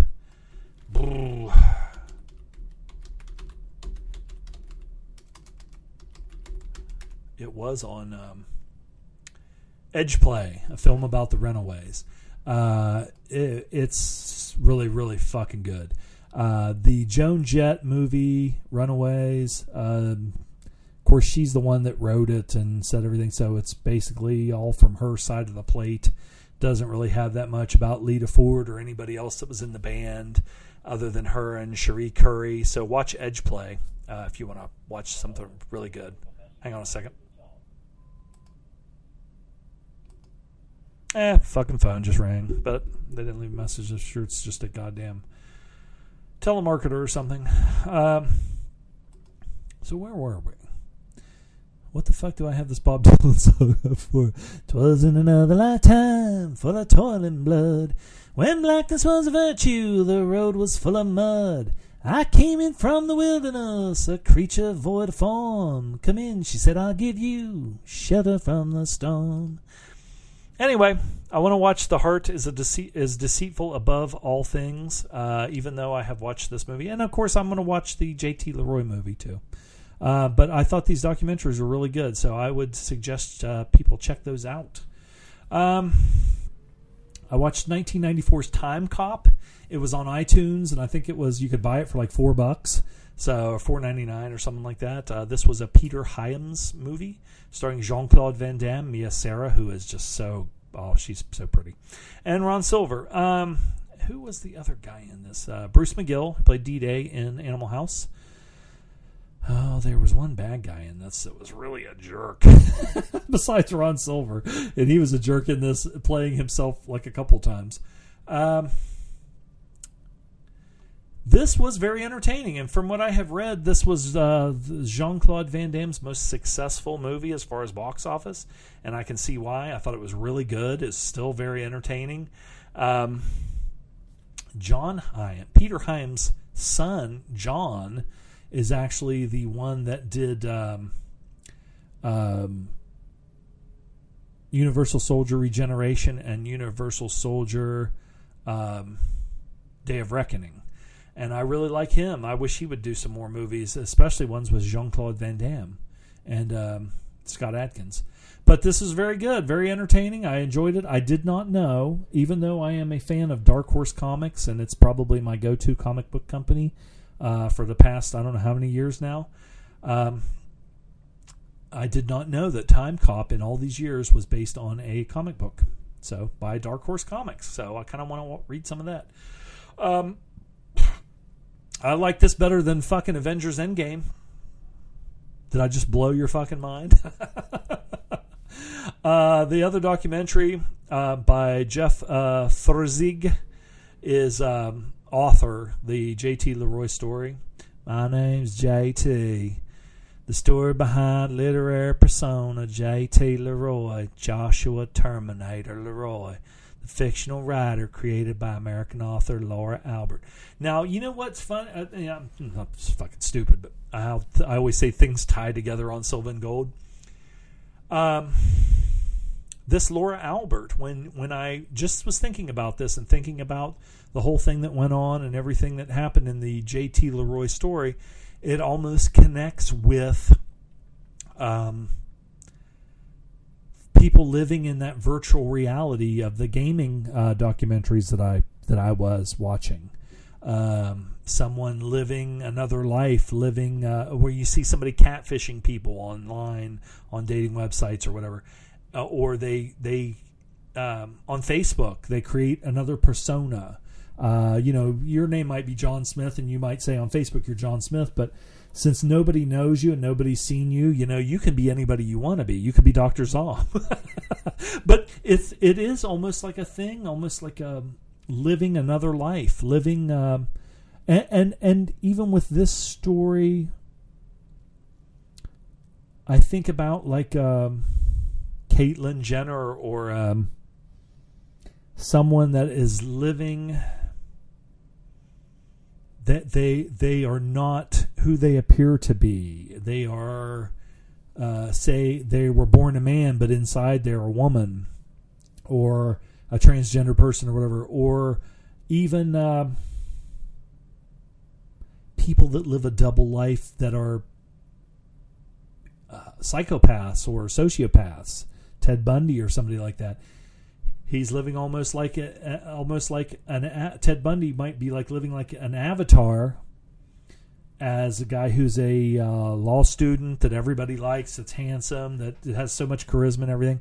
But then the real Ted is that fucking guy that claims that he's like a vampire that goes out in the middle of the night and stalking people and preying on them like he is a predator and they are his prey, and he's, so it's kind of that whole thing about is this body, like right now, is this person that I am right now, that I go to work every day and everything like that, is it just an avatar? And if I have a choice to go into another world, whether it's a computer world or an online world or whatever, or say I move to another state, I live here, but then I move to another state that's 500 miles away, and I can become anybody I want to be. I could change my name. I could tell them this or that. I know people that I said at work, I said, I think I'm the only guy in the entire building that wasn't the fucking high school superstar on, fucking baseball, basketball, football, wrestling,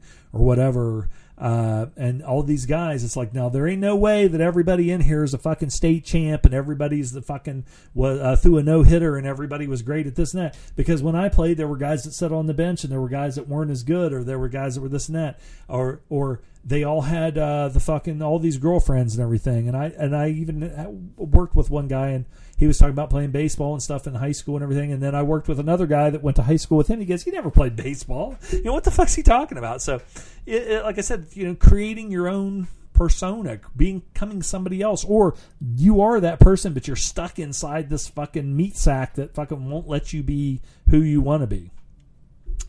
So, the author, the J.T. Leroy story from 2016, Jeff Ferzig. What else did he do? I know he did The Devil and Daniel Johnson. He did Chuck with Liev Schreiber. He was the writer of that. Come on, let me give you shelter from the storm. What did he direct? Daddy-O. ESPN Films, The Real Rocky. Okay, of course, that's Chuck Wepner, which he did a full-length feature movie with Liev Schreiber as Chuck.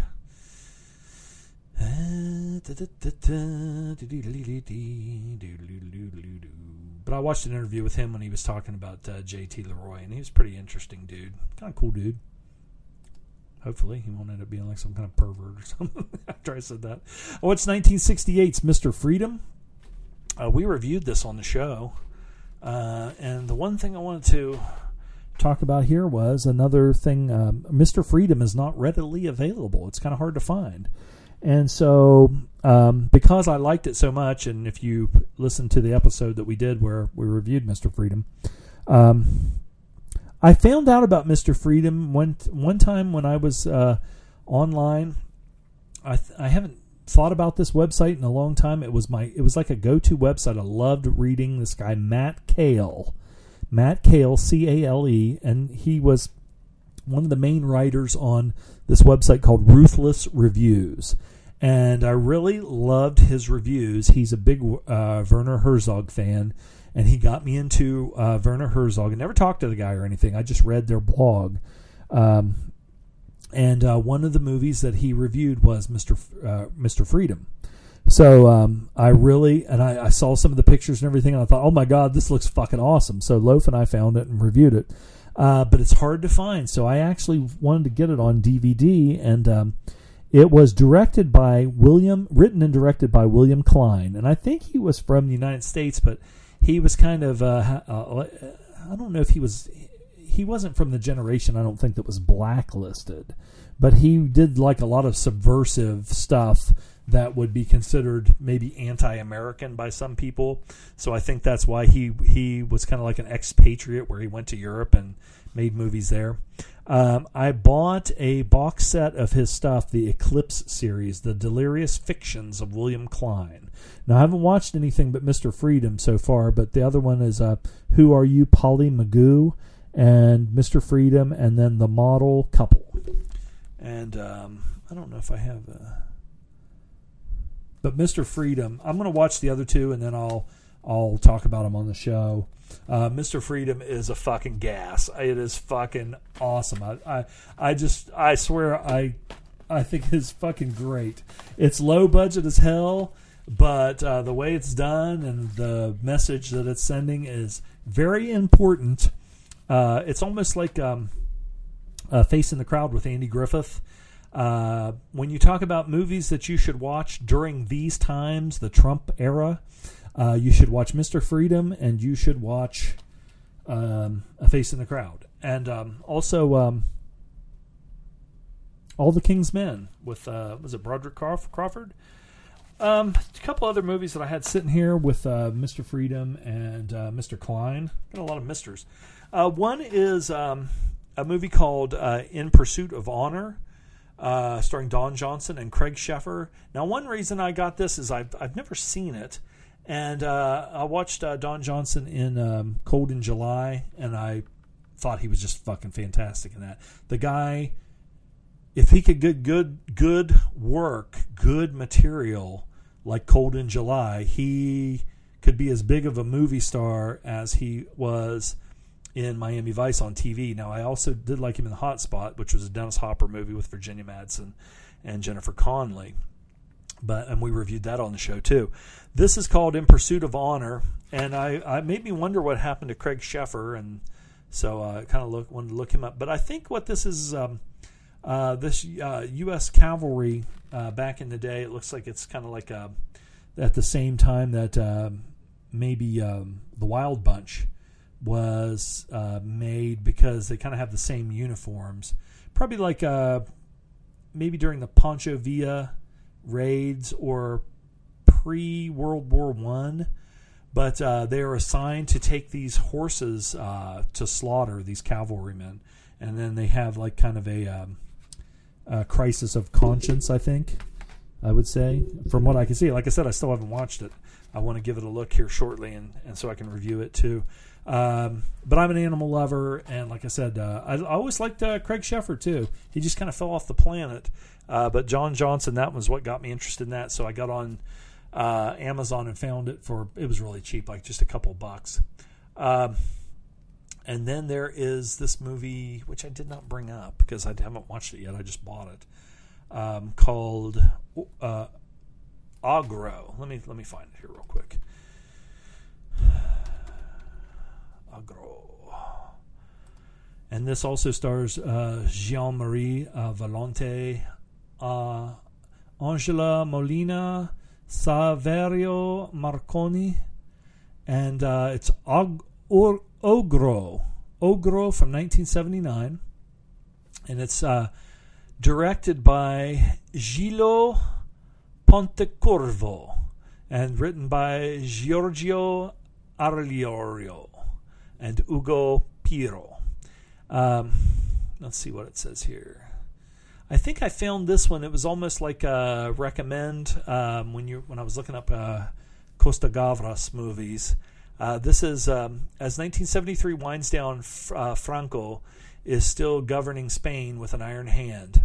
Opposition parties are forbidden, labor movements are repressed, and Basque nationalists are mercilessly hunted down.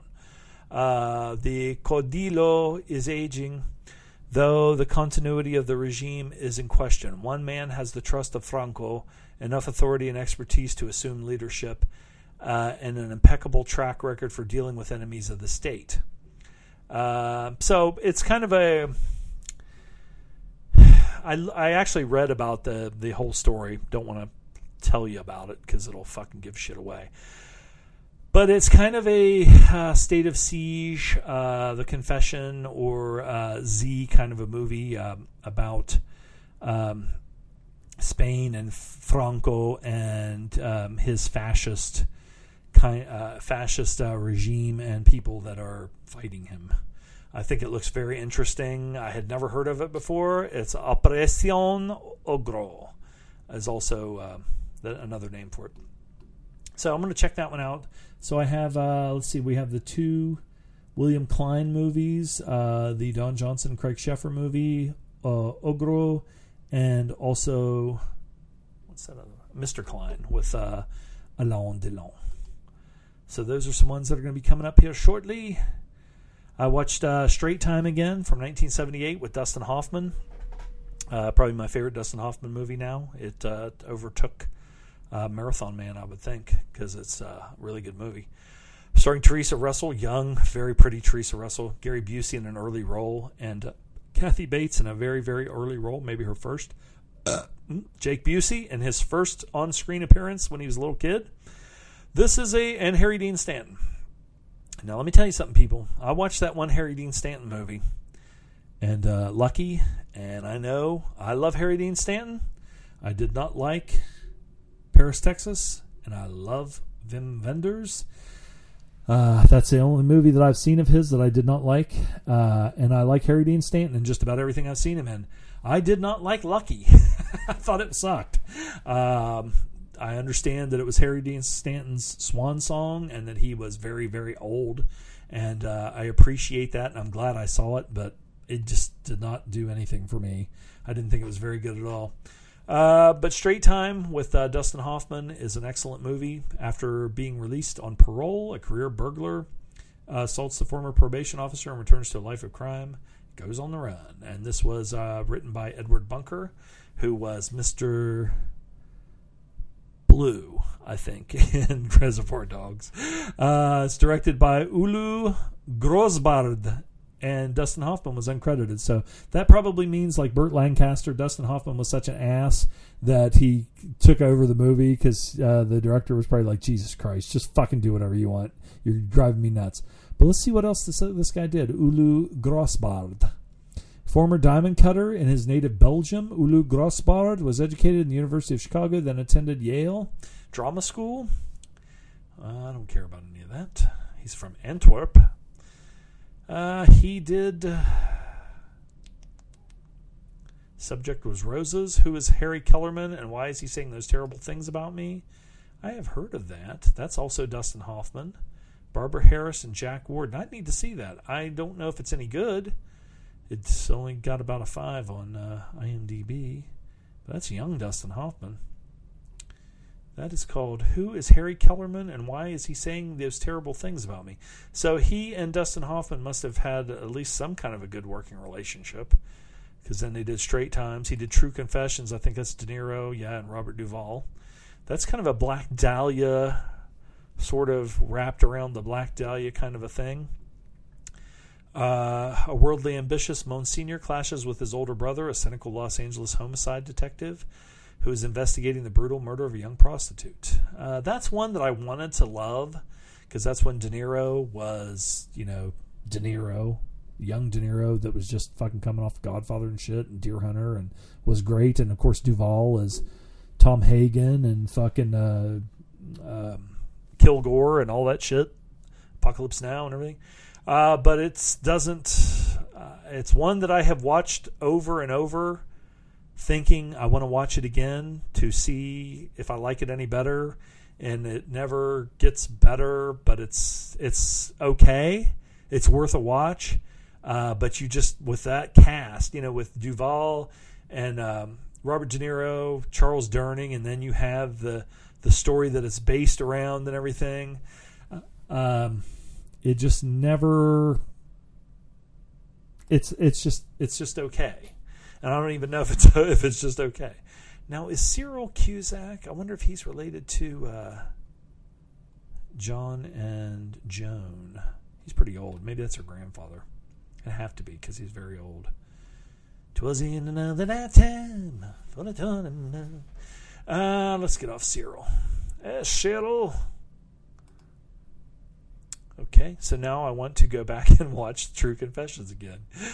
Oh my God. I just rewatch these fucking movies over and over until they stick. This time it's going to be good. I swear to God. Cold in July from 2014. This was directed by Jim Mickle. Writers are Nick Demincy and Jim Mickle. And it stars Michael C. Hall, Sam Shepard, and Don Johnson. And someone that I did not know who he was, and that is Wyatt Russell, who is Kurt Russell and Goldie Hawn's son. I've seen him. He was the main bad guy in the sequel to Goon, which I did not like that much. But he was Sam Shepard's son in this. This is a good movie. And every time I watch it, I know what the story is and I know what's going to happen. But it starts out in such a way that you still think it's going to be something else. And then when it ends up being what it is, it's like, man, that's some good shit. I'm thinking, is this the guy that did Hap and Leonard? Bubba Hotep? Joe R. Lansdale. Oh, people, I'm fading. Starting to fade. Yep, Hap and Leonard. I know Dave Mack is a big fan of this guy. He also did Bubba Hotep, which I was a big fan of that. Jonah Hex Motion Comics. I like those motion comics. I wish that goddamn Jonah Hex movie would have been better. I'm glad that he did not write Jonah Hex, the movie with Thanos, because that movie sucked assholes, even though it had Fassbender in it too. Megan Fox was about as unsexy as she could possibly be. I would rather watch Transformers. At least she was used, she was hot, and she was used as being hot. In Jonah Hex, she sucked. Maybe it's because she sucks. But Cold in July is becoming an all-time favorite. That's a good fucking movie. Badass movie with a good story. We were talking about The Hill and The Offense, two of Sean Connery's best movies that he only got to do because they wanted him to do more James Bond. And he said, fuck, listen, I'll do some more of this James Bond shit, but you got to let me do movies that I want to do. At least one a year or something like that when I'm not doing Bond. So anyway, you have a Sidney Lumet movie, who Sidney Lumet is fucking awesome director, and written by John Hopkins, and it stars Sean Connery, Trevor Howard, and Vivian Merchant.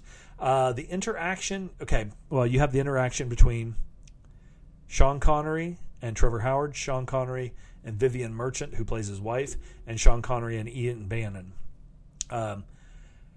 Again, I've said about this on the show before. It used to be when you didn't have home box office and you didn't have Cinemax or the internet or anything, and everything was shown on network TV and it was censored. When they showed a movie that had disturbing or subject matter, they would put up a thing during commercials throughout the week that said the following movie, due to mature subject matter, the following movie will be whatever, blah, blah, blah, blah. And it was almost chilling because you didn't know what the fuck you were going to get. And this was one of those movies when they finally showed it on TV. They even ran ads in TV Guide and in the newspaper that said, this movie has subject matter that will be considered disturbing. Viewer discretion is advised. No children under such and such an age should watch this order. And you didn't know what the fuck it was. And I remember they did that for, I think Alfred Hitchcock's Frenzy, too, because I think the storyline revolved around rape, a serial rapist. But anyway, The Offense, the subject matter is about child molestation. And Sean Connery's character is a really hardcore police detective, almost kind of like a Nick Nolte in Q&A, a big hair bag kind of a badass guy that looks like he could, snap you like a twig with a big bushy mustache. But he's seen it all. He's done it all. And we were just talking about Lethal Weapon and the real true effects of post-traumatic stress whether you're a soldier or a policeman or something like that, where you see these things every day of the week, or not every day of the week, but sometimes, who knows, but just horrific things that no matter if you're the hardest guy on the planet Earth, the toughest, hardest guy on the planet, these guys to do their job, would have to push that stuff down.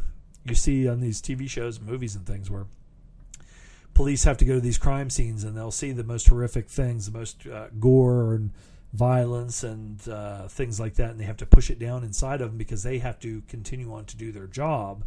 But that stuff's still there, and you can't unsee it, and that's kind of what this movie is about. Connery probably has never been better. I like The Hill. The Hill is also a very good movie, but it's not as... the subject matter... The Hill is more entertaining.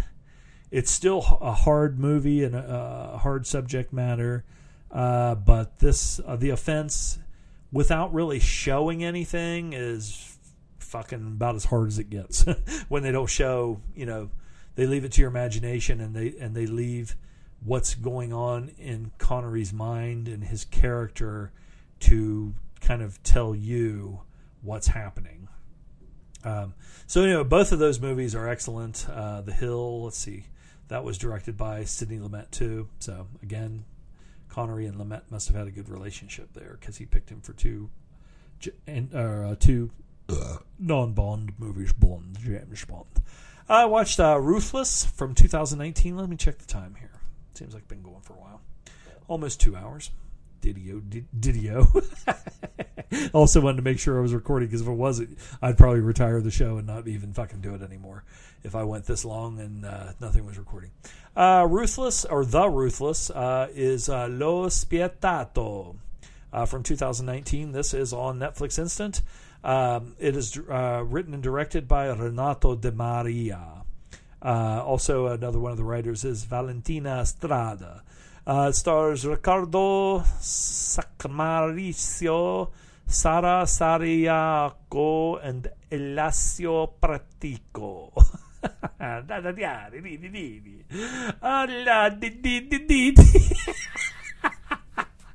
Anyway, this is kind of one of those...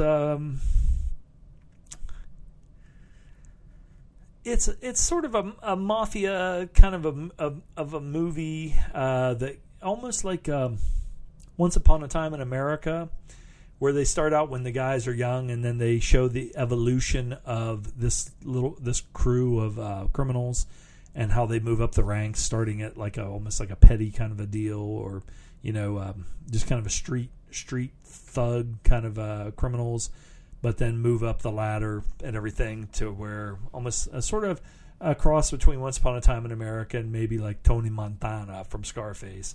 Very good movie. I enjoyed it. Not great, but again, it's worth a watch. A rebellious teen grows up to be one of Milan's most ambitious criminals during the golden era of l'Ndrangheta Mafia, the 1980s. It's on Netflix Instant. You can't lose by watching it. Another Netflix Instant. This is a Netflix original. It's called Extremely Wicked, Shockingly Evil, and Vile from 2019. This is the story of Ted Bundy, directed by Joe Berlinger, Elizabeth Candel, and it stars Lily Collins, Zac Efron, and Angela Sarafana. Anyway, stupid. I thought this was really good. When I saw that the trailer and saw that they had cast Zac Efron as Ted Bundy, I was like, holy shit, that is fucking inspired fucking casting. It is done really well. I have heard, I don't know if I would call it complaints, but I think that one of the reasons that I liked it is a reason that some people didn't like it as much. Not that they didn't like it, they didn't like it as much. Is that, like The Offense, they don't show the crimes.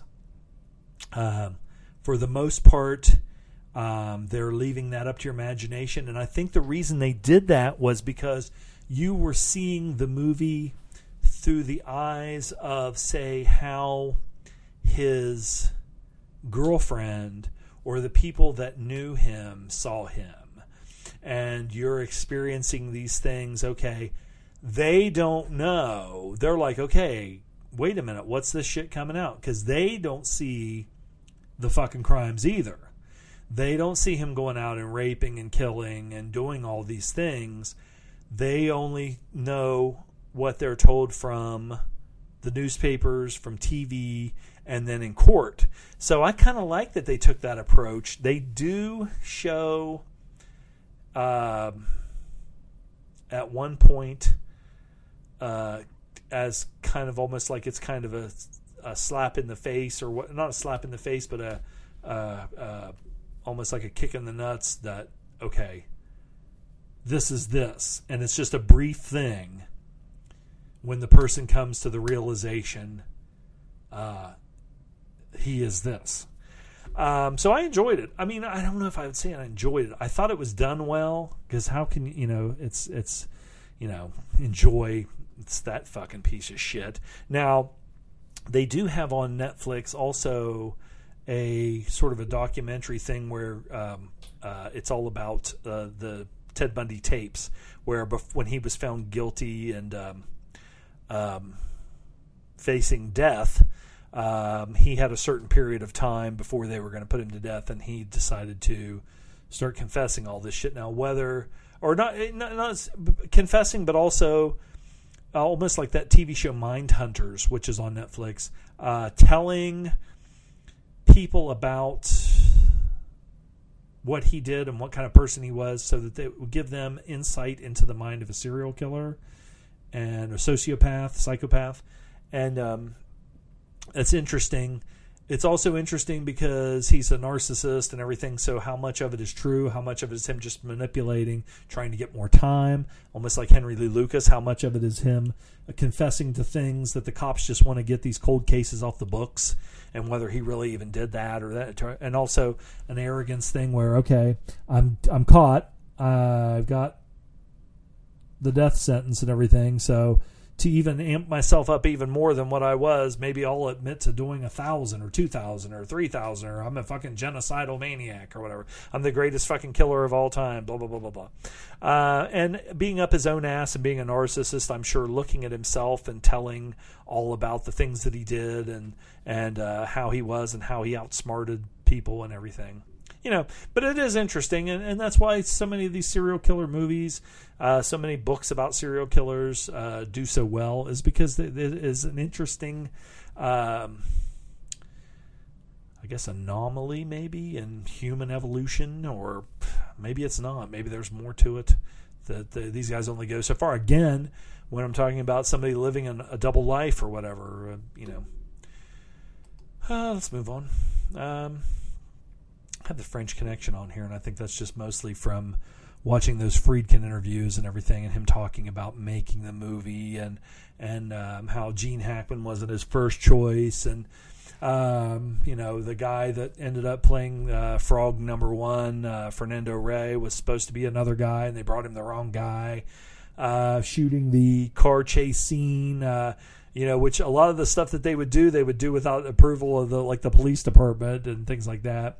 Or with the city and getting permits and everything, and just the whole thing about Popeye Doyle being kind of an anti-hero, shoot a guy in the back that's running away, and the ending of the movie, did he kill Frog 1? Did he not kill Frog 1? What was the shot? Friedkin says he gets asked that all the time. You hear the gunshot at the end. What's it mean? What's it mean? What's it mean? He goes, whatever the fuck you want it to mean. It doesn't mean shit, It's just the way I did it. Now I gotta go to the bathroom.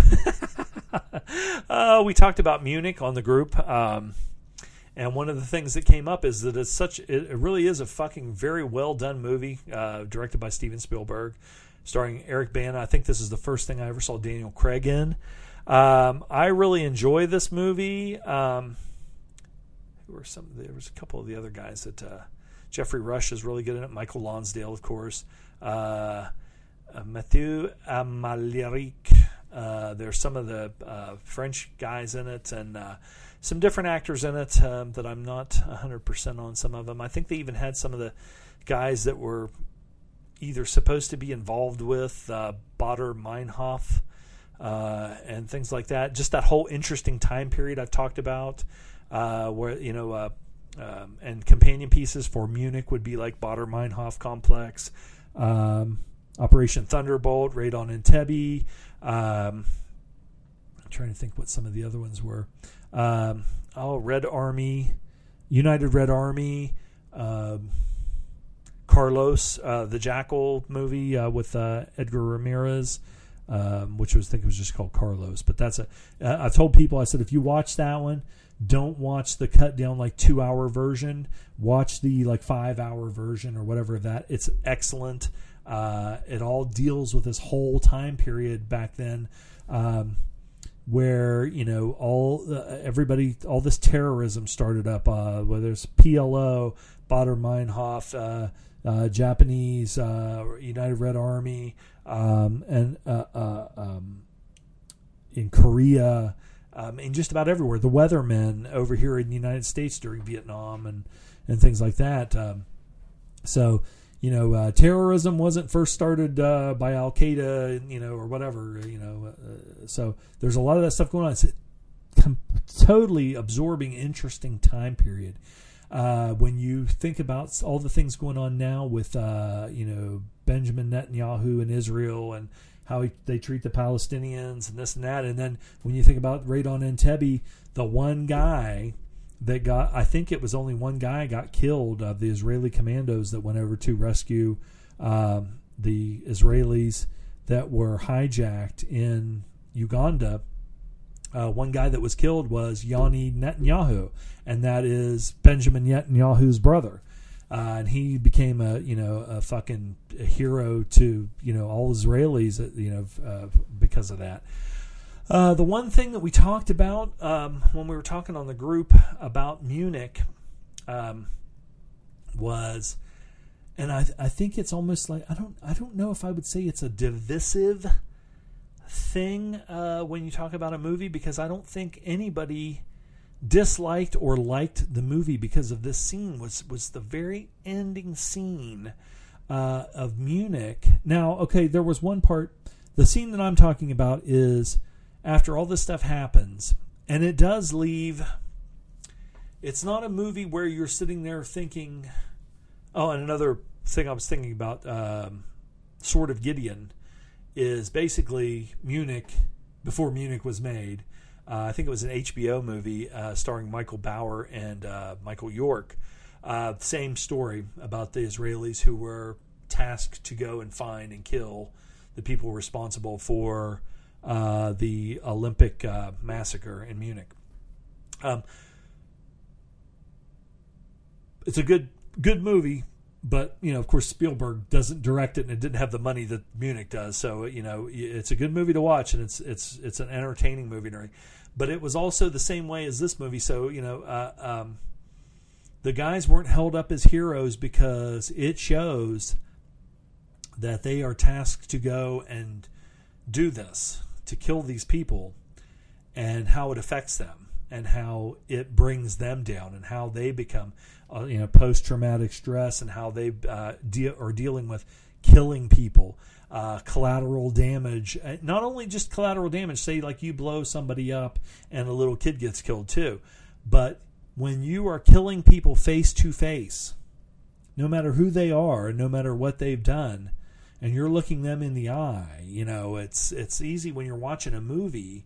But even the guys in war, I mean, you're seeing this thing and they're killing people, and they say it's war, but then they live with that the rest of their lives. It's not a natural thing to do, and human frailty. Again, no matter how tough you are, no matter if you're Mossad, no matter if you're an Israeli soldier or Green Beret or Vietnam vet or whatever, you're still a human being. You were still loved and raised by your family and your friends and everything, and nobody would want to do this stuff. Nobody would want to have to do this stuff. And the fact that life thrust this upon you, and that you have went down this path, and then you may think at first, I'm hard as hell, these motherfuckers killed our people and I'm going to go get revenge and everything. But then real life starts ticking in, and the things that you're doing and the things that you're asked to do, and you start questioning your own government.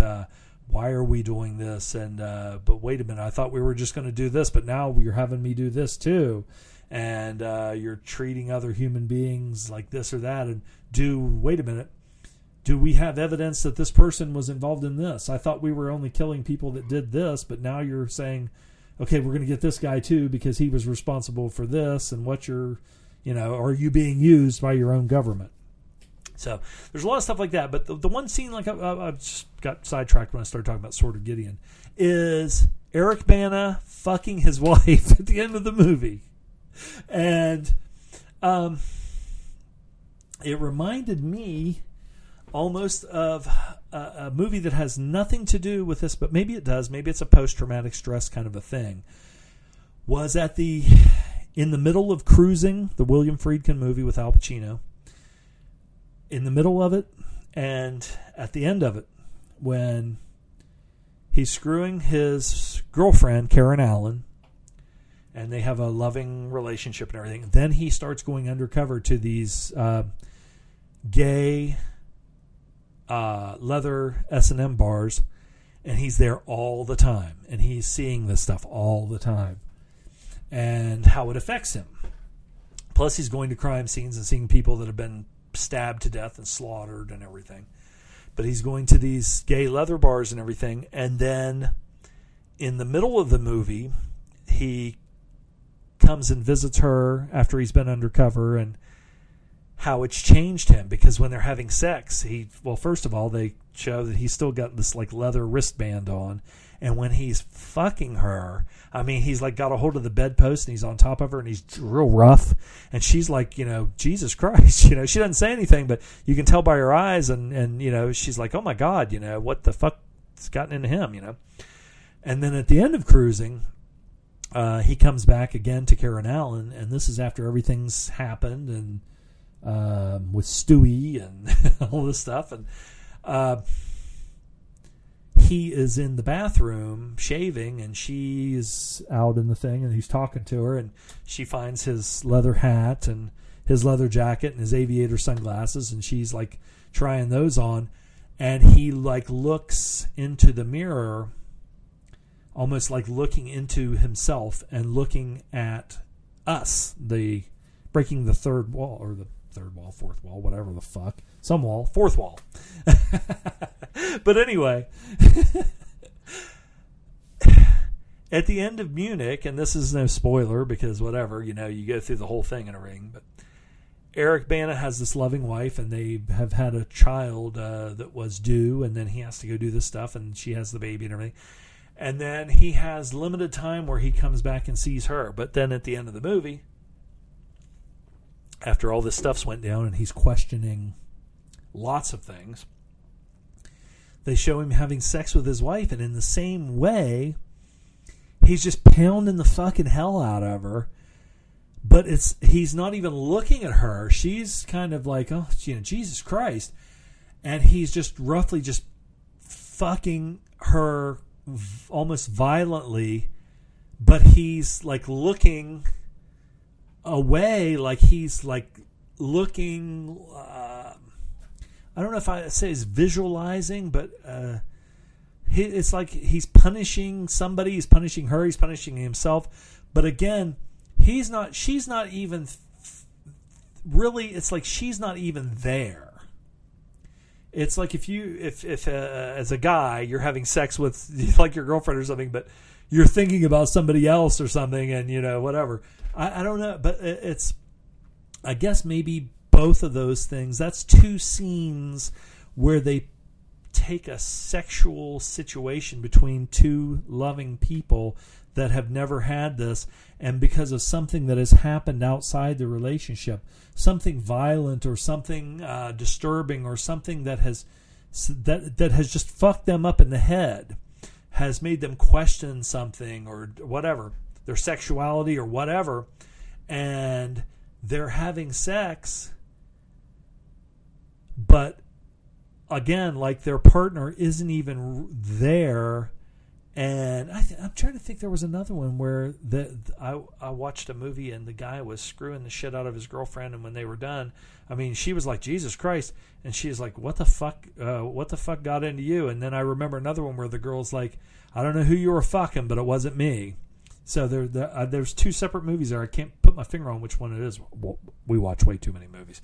Anyway, but that scene, I just remember even when the movie was over and people liked the movie, they were like, what the fuck was that? What the fuck was that supposed to be? And then, of course, I think they showed like the World Trade Centers at the end of Munich, too. Spielberg was kind of making a statement there. But that wasn't the scene. The thing about the World Trade Centers, because I know there were some people in the group that were talking about Operation Thunderbolt. We're talking about Raid on Entebbe or, some of these different movies and saying, that some of them almost took... Not almost took, but some of them actually did take, just nothing but a pro-Palestinian, or not a pro-Palestinian, but a pro-Israeli stance in the movie. So it was almost like Israeli propaganda. You'll have that. I mean, especially like, say like Metro Goldwyn Mayer or whoever is doing these fucking movies and stuff. It's like almost like a John Wayne kind of a movie, Raid on Entebbe or whatever, and Idi Amin, and then you watch movies like Baader Meinhof and things like that where they're showing it from their perspective, from the people that are the freedom fighters or the terrorists, whatever you want to call them's perspective. I just put my mouth away from the mic. I just noticed that. But anyway, I think one of the things that we were talking about on the group the most was like that fucking scene. And like, okay, what the fuck was that? What was that all about? So it was interesting, but it's one of those things. It's like I said, like with Friedkin having Popeye Doyle, you hear the gunshots when he goes in to get Frog One, and then they fade to black, and you don't know what the fuck happens until French Connection 2, which he doesn't give a shit about and didn't want to have anything to do with. So. Let's move off of Munich.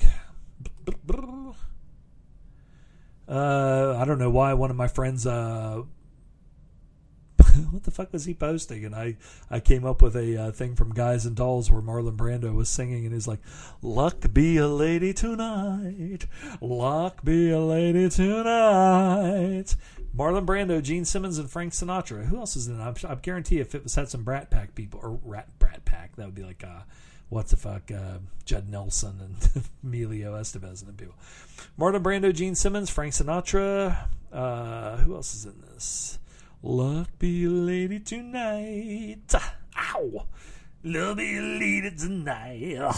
Ow. Wow. David Lee Roth. David Lee Roth and Guys and Dolls.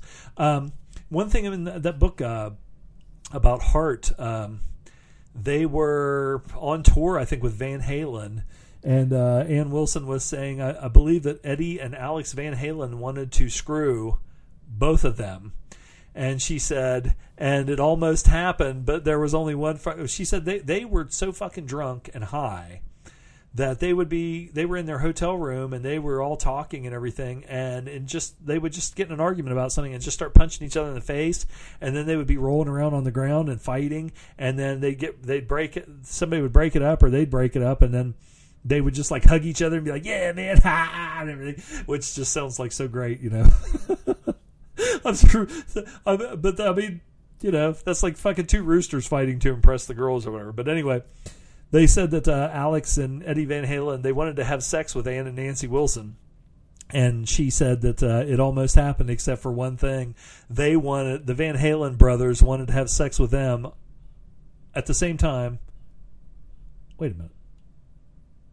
I thought I just heard something. Anyway, they wanted to have sex with Ann and Nancy Wilson at the same time on the same bed. And they were like, no. So they said it's probably better off that they didn't. And then they were, one thing, she's talking about Ted Nugent coming up to them. And I guess he had all these, animal skins, like his pants and his vest and all this stuff was made out of, because he's like a hunter and everything, and he's supposed to be this wild man, big game hunter and everything, and she had a little chihuahua, and he was trying to put the moves on either Nancy or Ann, I can't remember which one, but she was holding this little chihuahua.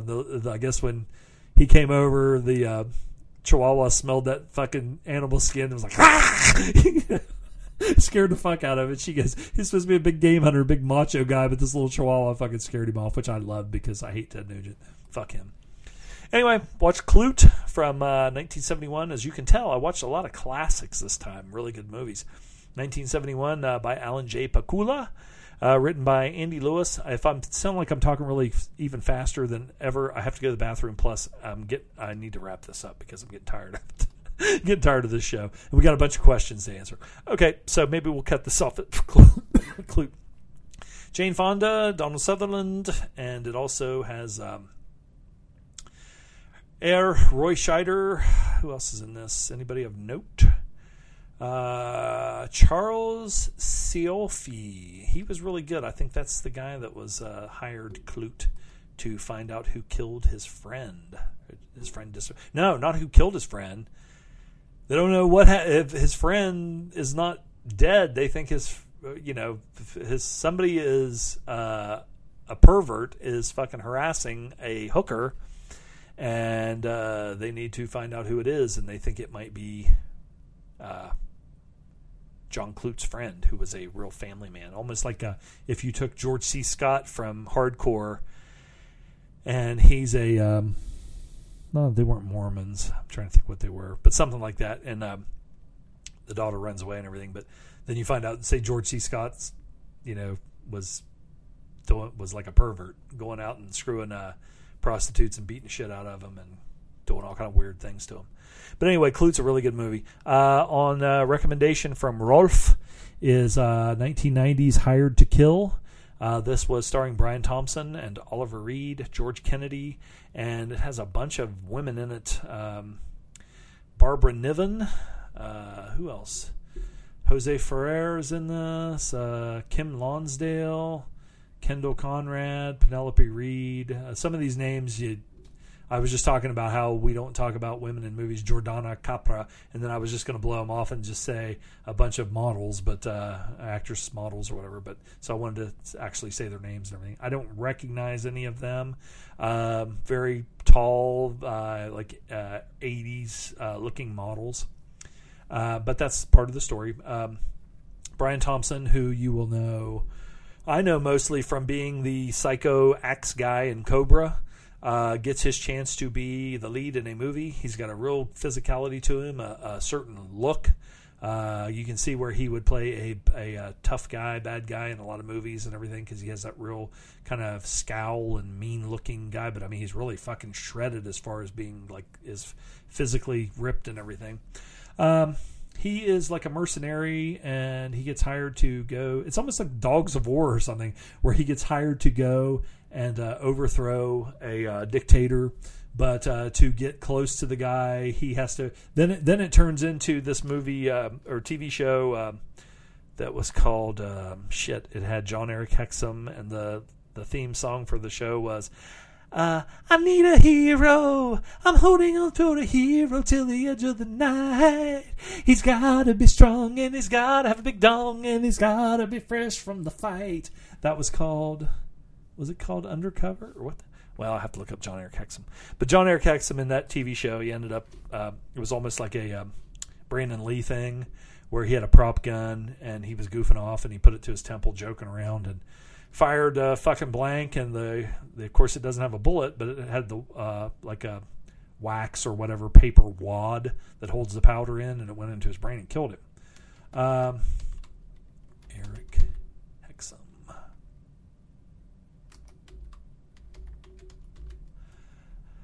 What was that show called? Cover Up. Okay.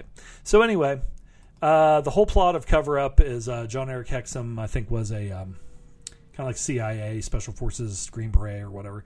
And he pretended to be a fashion model, male model, and the girl that was his CIA handler was the fashion photographer, and they would go to these different countries with all these models.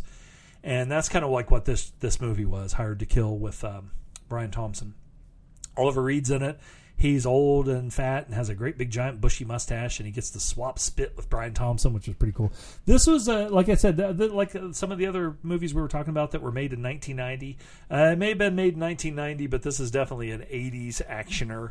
Very entertaining. I always wondered why Brian Thompson, somebody didn't use him more in like a lead role. I think if today he was as young as he is now, he would be good in a lot of these good straight-to-DVD action movies like Scott Adkins and Dolph and people like that. The one thing, he has a little bit of a speech impediment. Not much, but when you notice when he's talking, sometimes when people have a speech impediment, they'll hold their tongue against their teeth when they talk. Either some of them go into a full-blown lisp. Some of them, I think, do it so they won't lisp. I don't know, but it's not that noticeable. But if you watch his mouth, you can see it. So, but he was good in this. This was really entertaining. And watching the chicks, there's one in it that's real badass, and she's pretty funny. There was a hand grenade scene where a guy's up in a bell tower, just like fucking with an M60 or something, just have them all pinned down, and she's like, "Did I ever tell you about when I pitched a no-hitter or whatever?" And she just holds her hand out. Brian Thompson gives her a fucking hand grenade, and she shows her skills. It's pretty good. I wonder if he made any other movies where he wasn't like a rapist or a killer. And I don't know if anybody has seen him like at Horror Hound or any of these conventions. I'd be curious to see, hear what kind of a dude he is. He's still working. Let's see, what's he got coming out? The Dead Man, that's a short. Okay, Hoax, 2019. Big Muddy from 2019. I Am That Man. Are any of these got anybody in them that are worth a shit? This has the star. These might just be straight to DVD, but still, who gives a shit? He's got to be old as me.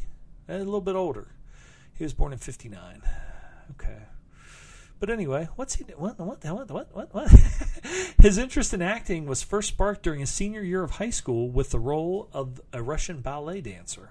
I was going to say, he looks like he was an athlete. I mean, like, fucker looks like he's pretty well put together. Got a chiseled face. Anyway, that's a good movie, worth watching. If you like I said, keep in mind of 80s actioner. Ninja Terminator. This was my first Godfrey Ho movie. I know Will and I once talked about Clint Eastwood movies, and I was like, God damn, I can't believe you haven't seen this Clint Eastwood movie. He goes, how many fucking Godfrey Ho movies have you seen? I was like, shut the fuck up, Will. Anyway, this stars Richard Harrison, Jung Lee Hwang, and Jonathan Wattis. The main person I know in this is Richard Harrison, who is older in this. I mean, this was 1985. Most of the stuff I've seen him in were like 1970s Euro crime movies and westerns, spaghetti westerns. This is pretty entertaining in a ridiculously funny, bad, so bad it's when you say so bad it's good. Ninja Terminator. I think who the fuck was recommending this shit to me? Oh, god damn it. I can't even remember now. It was on Gentleman's Guide. Sorry. Because there was a whole bunch of them. So I just said I had never seen any Godfrey Ho movies, and everybody's like, you gotta watch this one, you gotta watch that one. And they're on, the ones that I looked up are on YouTube, so if you want to watch them. This has some funny shit in it. I don't know if it was they thought it was supposed to be funny, but it's fucking funny. The special effects are awesome. This little robot thing is pretty fucking fantastic. Some very awesome wigs, some awesome Caucasian ninjas, of course. Back in the day, you always had to have the... there were more Caucasians that became ninjas and got invited into the secret world of the Kumite than Frank Dukes. I've talked about him enough. Anyway, Ninja Terminator is fucking awesome. I might have to review that on the show and watch some more Godfrey Ho. So if you haven't seen it, check it out. We're getting down to the nitty-gritty because I'm getting fucking tired of talking about this shit. I just have stuff on here that's... I watched Dragon Ball Super Broly from 2018, which is Drogon Broru. Okay. Drogon Droyagon Broyu Cho Boo Yuri. Okay, I did the best I could. This is from 2018, directed by Tatsuya Nagamine, written by Akira Toriyama, And it stars Masako Nozawa, Aya Hisakawa, and Ryo Urakawa. Okay. And this is an anime movie. It was on Netflix. So I had never watched any Dragon Ball Z stuff. The only thing that I know about it is people would always put on comic book groups. What if Goku fought Superman? What if Goku fought Sentry? What if Goku fought Captain Marvel? Or what if Goku fought Godzilla? Or whoever, you know. They do those things like that. Doctor Doom. What if Doctor Doom fought Magneto? Whoever, you know. So anyway, that got me interested in who Goku was and what his powers are, and some of the people on the groups that we're friends with and everything are into this and know more than I do. Plus, then I would get on like Things from Another World and some of these comic book groups and see some of the like action figures and statues and things like that I thought were really cool. And so I decided to watch this, my first Dragon Ball movie.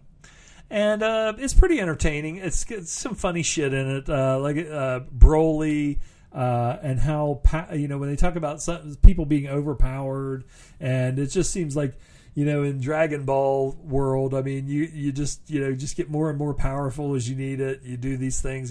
There was a thing where the two characters had to merge to fight Broly because he was so powerful. But to merge, they had to do this dance, and they had to do it exactly correctly. Without missing a step or whatever, which was fucking funnier than shit. The fact that Broly has a giant fucking furry ear wrapped around his waist was pretty entertaining, pretty funny. There's lots of funny shit in it. I don't know if it's supposed to be funny or not. And again, when you're watching something that is dubbed, it's like Ninja Terminator. It was dubbed. So when you're watching it, you don't know if what they're saying is what they were really saying in the movie or if it's just some stupid shit that they made up. But this is fucking pretty funny. I don't know if I'll seek out any more Dragon Ball movies unless they're free or comics or something like that, maybe. Again, it was funny. I mean, if it's cheap, I'll fucking watch it or read it, So, anyway. Already talked about The Hill. I watched Unicorn Store from 2017 with Brie Larson. It was directed by Brie Larson. Has Heard, Samuel L. Jackson, Joan Cusack. Some people on the Silver and Gold group really hated this, thought it was horrible, even though they said that they like Brie Larson and think she's really cute and really good looking and everything. I thought it was pretty good. When I started watching it, I like the perspective that they take with it because at first, if you take it at face value, I'm like, okay, this is fucking kind of stupid. But then when I look at it as somebody that might not be all there, if you want to take it that way, it's definitely better when you look at it that way. And she's so good looking and so cute and everything that I don't give a fuck. Brie Larson is she just is somebody that you would love to have the attention of. A cool, awesome, cute chick. Although Captain Marvel was not that good. It was okay, but it wasn't that good. I like her kind of cockiness and kind of, that she doesn't just, that somebody said, oh, she's always smirking and always making like, winking at the other people and saying, stuff or whatever. But I kind of like that because that's her own character. If she was a fighter pilot, she's kind of like a cocky, what do you call it? Top Gun kind of a guy, kind of a girl. Avengers Endgame, I already talked about that. Yeah. Don't want to talk about Faster Pussycat Kill Kill. I would like to talk about it. I'd like to watch it again. I have it somewhere. It's a very good movie. Let's go. We have some questions, and like I said, let's go through these. I had to go find them because you guys asked them. I asked for them, and then I haven't even looked at them because I haven't recorded in a while. You can take two. Okay, this is for Brian from the Silver and Gold group. You can take two wrestlers, living or dead, to create your dream match. Who would they be? Two wrestlers that would be my dream match. My favorite wrestler of all time, I have Wahoo McDaniel and Terry Funk would be my two favorite wrestlers, 1 and 2. If I had to choose my God, when I was a little kid, Wahoo was the be-all, end-all, so I would choose Wahoo. But Terry Funk, it's hard to separate those two. They're like 1 and 2 all the time. I have seen those two wrestle, but there's a guy who was like a legendary wrestler from like the 50s, and he played a German heel, Hans Schmidt. And from what I have heard, first of all, watching his matches, he's just as stiff as can be, like one of those guys that every forearm he lays in there. You know, I always equated him from watching his old black and white matches that he was like, it would be like wrestling a burlap bag full of hammers, jagged cinder block, and nails and 2x4s. And from what I've heard, how he wrestled, he was really stiff and really close and realistic. I would love to have seen him and Wahoo just beat the fuck out of each other, because Wahoo had some of his greatest matches with Johnny Valentine, who was Greg Valentine's dad, and both of them were just stiff as shit and just loved, almost kind of like Ronnie Garvin too, that loved to, and Stan Hansen, love to just really lay it in there. So I'd like to have seen those two just fucking have a rip-roaring fight. I would love to have seen tag team match, the Funks against, say, like Dirty Rhodes and that no good Dirty Rhodes. No, let me think. Say like Terry and Dory Funk against Cyclone Negro and Pac Song, you know, two guys, because I used to read, because I love the Funk so much.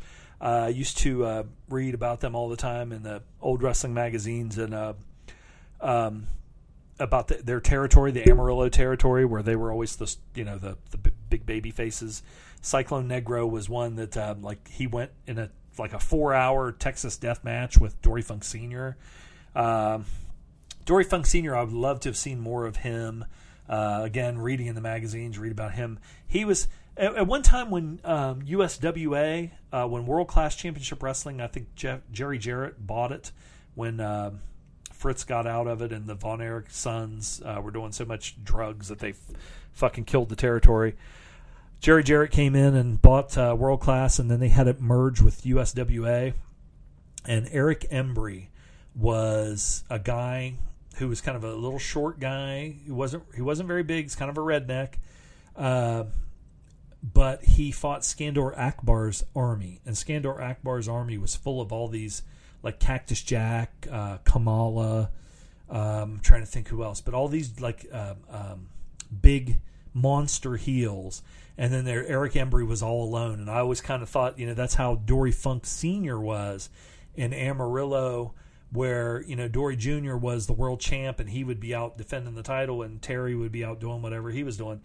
And Dory Sr. would have to fight like King Curtis Iakea, the Sheik, Cyclone Negro, and all these big monster heels that were coming in. And he was like, they said he was like the Wyatt Earp of wrestling. So anyway, let's see, what else? Who are your favorite female and male adult stars from the 90s? Oh, God, from the 90s. I'm trying to think if I had to... it's hard to think of the time. I liked Ashlyn Gear. Was she 90s? Because she sweat a lot. She was hot. Let's see. Ashlyn. Well, I got my cap locks on. Must hit it with my Bona. Ashlyn Gear. And I'll watch all this porn shit will come up. 'Twas in another lifetime. Blah, blah, blah, blah. What was her? Yeah, she was 90s. Ashlyn Gear, I always thought was hot. I liked her enthusiasm. I said that on Gentleman's Guide one time when I was just back before I was Dr. Zom, and I might have been back Dr. Zom then too, when I was just doing feedback, and I said something about I always liked her because she sweat a lot, which meant that she was giving it her all, and I said she was the sweatiest female in porn, and Sammy was like, I'll second that. Her and Stacey Valentine. Stacey Valentine was hot, and she sweat a lot too. Let me think, who else? I like Gina Fine. She kind of reminded me of a girl that I used to go out with. If that means anything. Animal. She was a hottie. She got killed in a car wreck. I'm trying to think who else. I mean, there were so many. Blondage, that was Janine Lindenmulder. And was it not Lisa Ann? Shit. No, that's for wrestling. Okay, Janine. There's Janine. Janine Lindenmulder and what was it? It's not Lisa Ann. It's shit. It's another one of those girls that became like a big MILF. Let me look her up. God damn it! You got me on a roll here with this porn shit.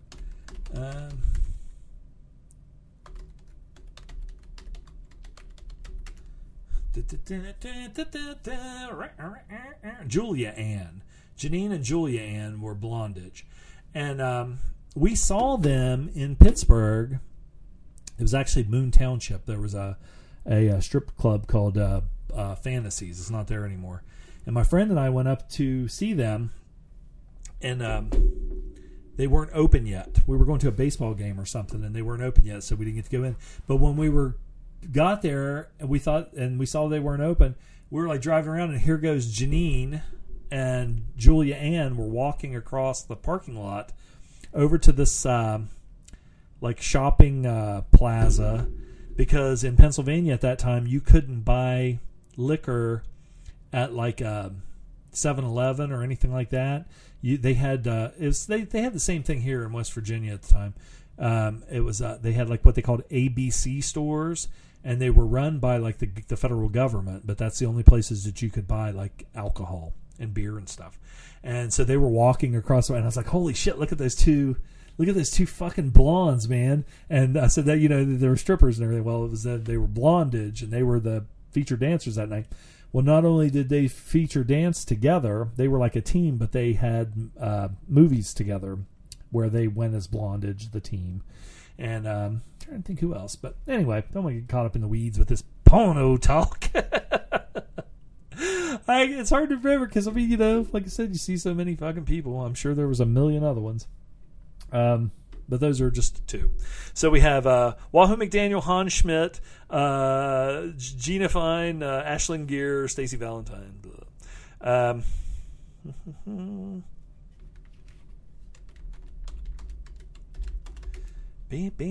can remember 80s girls more for some reason. But...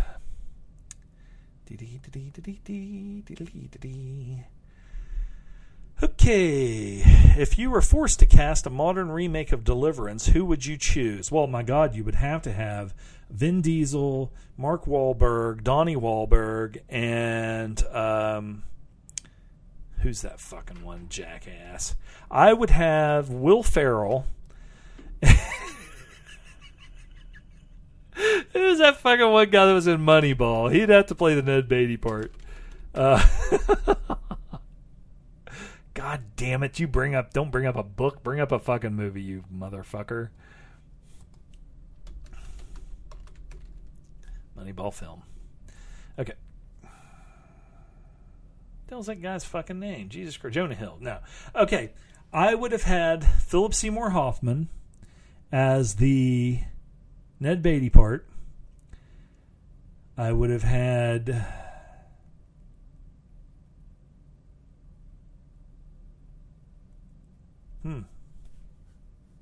Brad Pitt,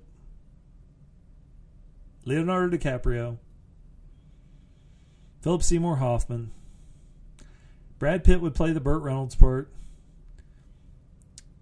Leonardo DiCaprio would be John Voight. Ronnie Cox would be played by... Who would play that Ronnie Cox? Ronnie Cox. Ronnie Cox. I was going to say Harry Dean Stanton, but he'd be too old. Jesus Christ, this is hard. I give you everybody from Moneyball. Except, well, Leonardo DiCaprio is not from Moneyball. Not Ryan Gosling, because he didn't fucking talk. You'd have to be able to speak. Shit, man, you're fucking me up. You're killing the show.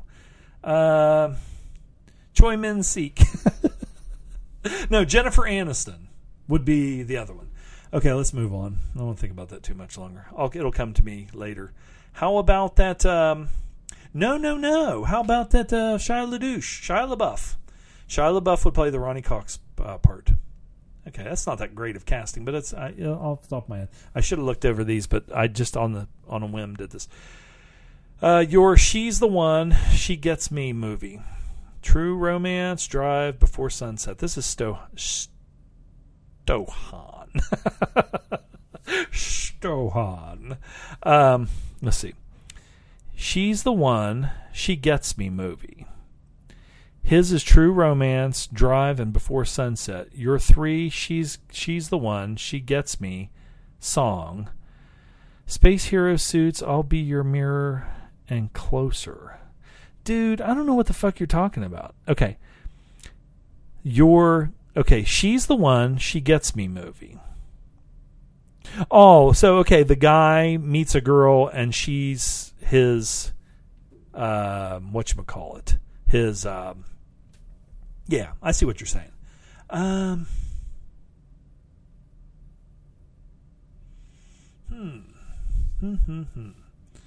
She's the One, She Gets Me. I like that one. And it's probably just because I like Olivia Wilde. But she didn't really, I don't think she got him. I think she was just crazy because her and her brother had incest. She's the One, She Gets Me.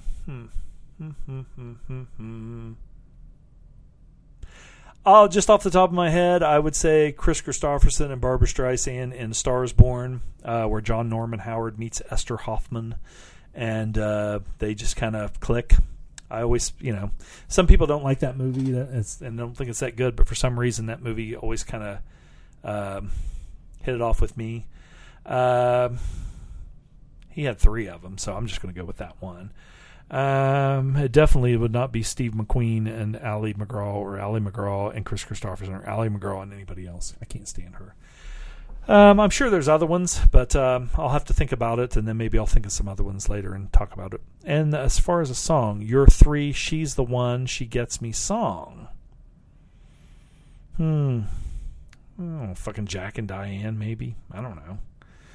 Most of the songs I like are ones about fucking people that where the girl leaves and you're fucking brokenhearted.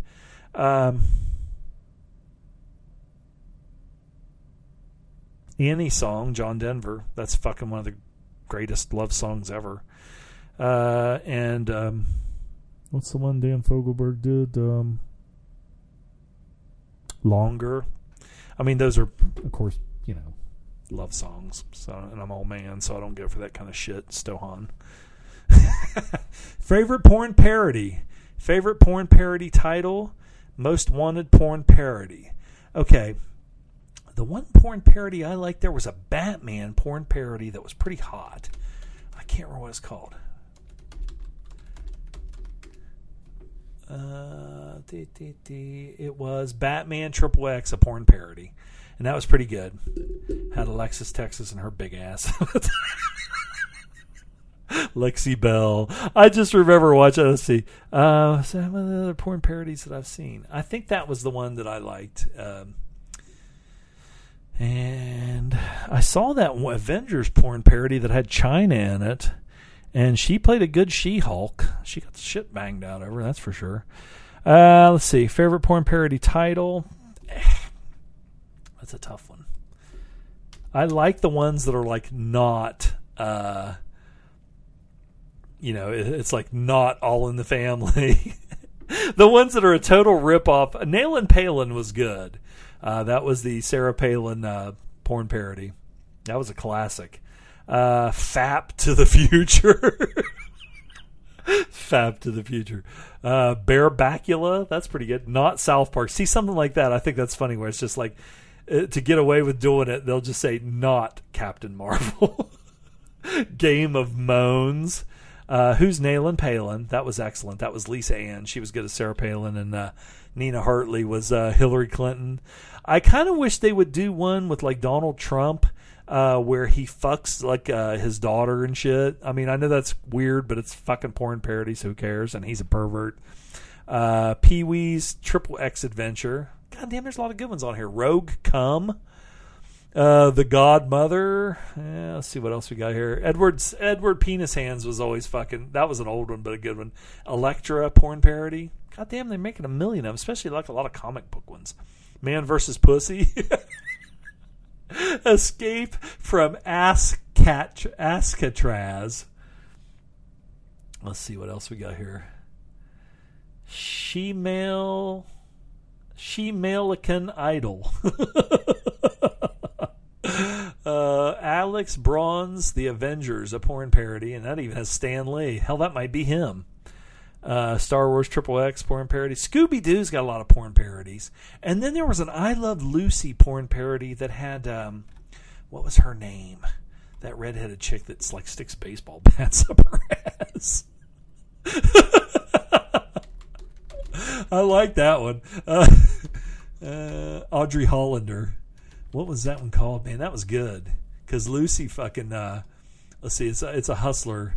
This is it. Everybody Loves Lucy. That was awesome.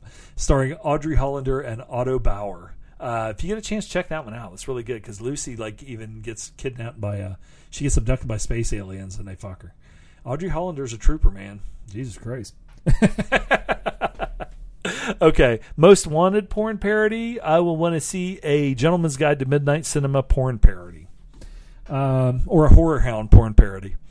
Cold in July porn parody. French Connection would be a good porn parody. Let's see what else. Schindler's List porn parody. That's probably shouldn't have said that. Anyway, let's see. As I just rewatched the Indie franchise, your thoughts on these films? Number 1 was the best. Number 3 was second. Number 2 was third, and number 4 was shit. I did not like number 2 that much. It wasn't bad. It just had a different kind of a feel to it than 1, like all the bugs and all the grossness and violence and stuff. So I liked 1 and 3 a lot. I liked Sean Connery as Indy's dad, and I liked that whole thing. I thought it was funny and everything, but still good. That third one, I've watched it a couple times, and it's been on TV a bunch of times, and I just think it's shit. I don't like Shia LaBeouf in that role. He used to be on my Mark Wahlberg, Vin Diesel list, but he's been in some stuff that I've liked, like Fury and Nymphomaniac, and some movies that I thought were pretty good. What's in the box? Let me tell you something about what's in the box. I don't want to give anything away, but Gwyneth Paltrow. I want to look up something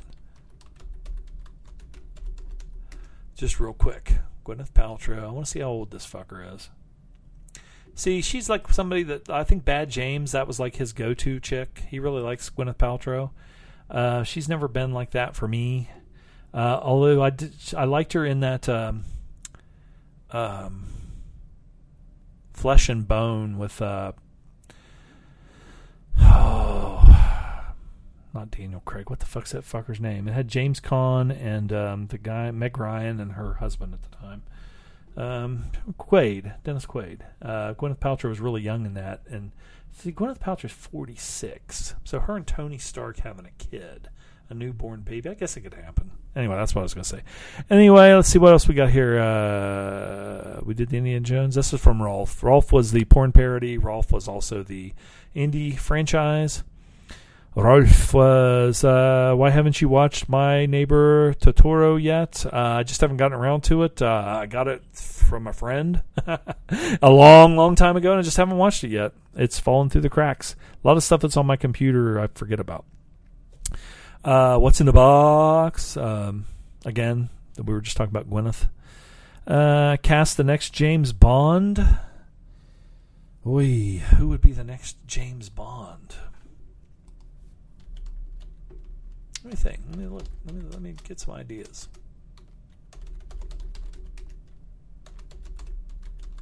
It's not Tom Hardy. Everybody fucking wants to put Tom Hardy in every goddamn fucking movie, and I just don't. I'm kind of tired of him. He has a certain charisma, but I've said it on the show before. He kind of, I think he's kind of a one-trick fucking pony. But maybe it's just the shit that he's in. You know, I don't know. It's got to be somebody handsome who's fresh from the fight. I need a hero. I'm holding on for a hero till the edge of the night. He's got to be strong, and he's got to have a giant cock, and he's got to be fresh from the fight. Jesus Christ. Sean Connery's the only one. He's the only one.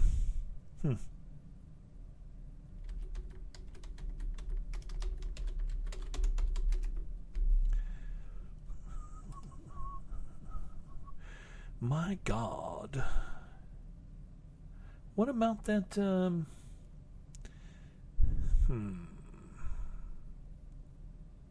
Let me see here. Let me see something here. Let me see. What about that fucking, that jagoff that was fucking Superman?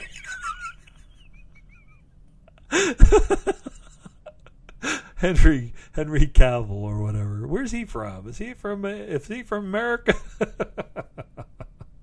Well, yeah, you know, I liked him in the whatchamacallit, that Man from U.N.C.L.E. with Armie Hammer.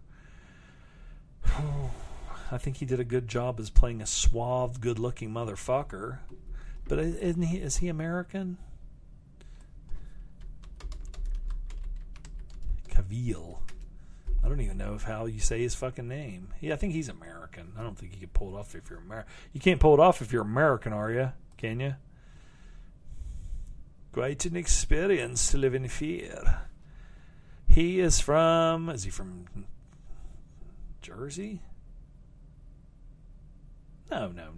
He was educated in St. Michael's Preparatory School in St. Savier, Jersey, before Stowe School in Stowe, Buckinghamshire. So that's not New Jersey. So that motherfucker is, yeah, he's good looking enough, and he's got the suaveness and shit. Why not? It's either got to be him or Ryan Gosling. And I'm just kidding there. Tom Cruise, no fucking way. Jason Momoa, he nothing. I kick his ass. Yeah, why not? Like I said, I think I liked him in that fucking Man from U.N.C.L.E. He might, I don't know how old but whatever. That's just off the top of my head. And not off the top of my head, I'd fucking look it up. Cast Jane Bond. Rolf, you're killing me, you motherfucker. What was that chick?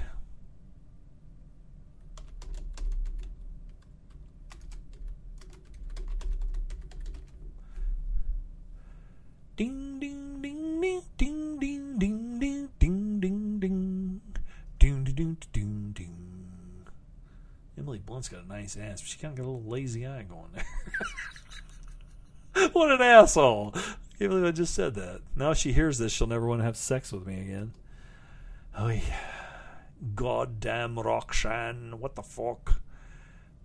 Jane Seymour's too old. Alice Eve's fucking hot. Oh, I love her. Love her a lot. Lena Headey would be the next Jane Bond. She's bad motherfucker. I like her. Excuse me. Let me have a little drinky winky. Jesus Christ, we're going to go on 3 hours here. Where is Loaf? Next question. I killed him. You are God. Thank you. Next question.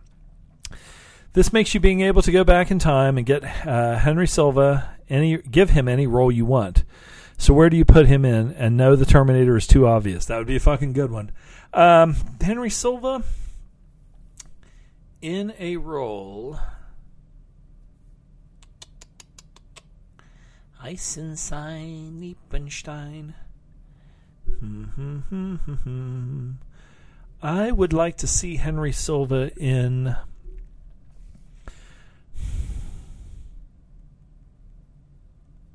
a movie with Ashlyn Gear where him and Dolph Lundgren double penetrate her. Let me think. Henry Silva.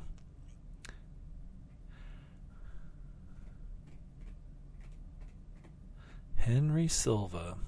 Was he in a movie? How about Henry Silva as James Bond? That would be awesome. Or Henry Silva as Batman would be awesome. If it was like a crazy Batman, the new crazy Batman, the bat that smiles or whatever. I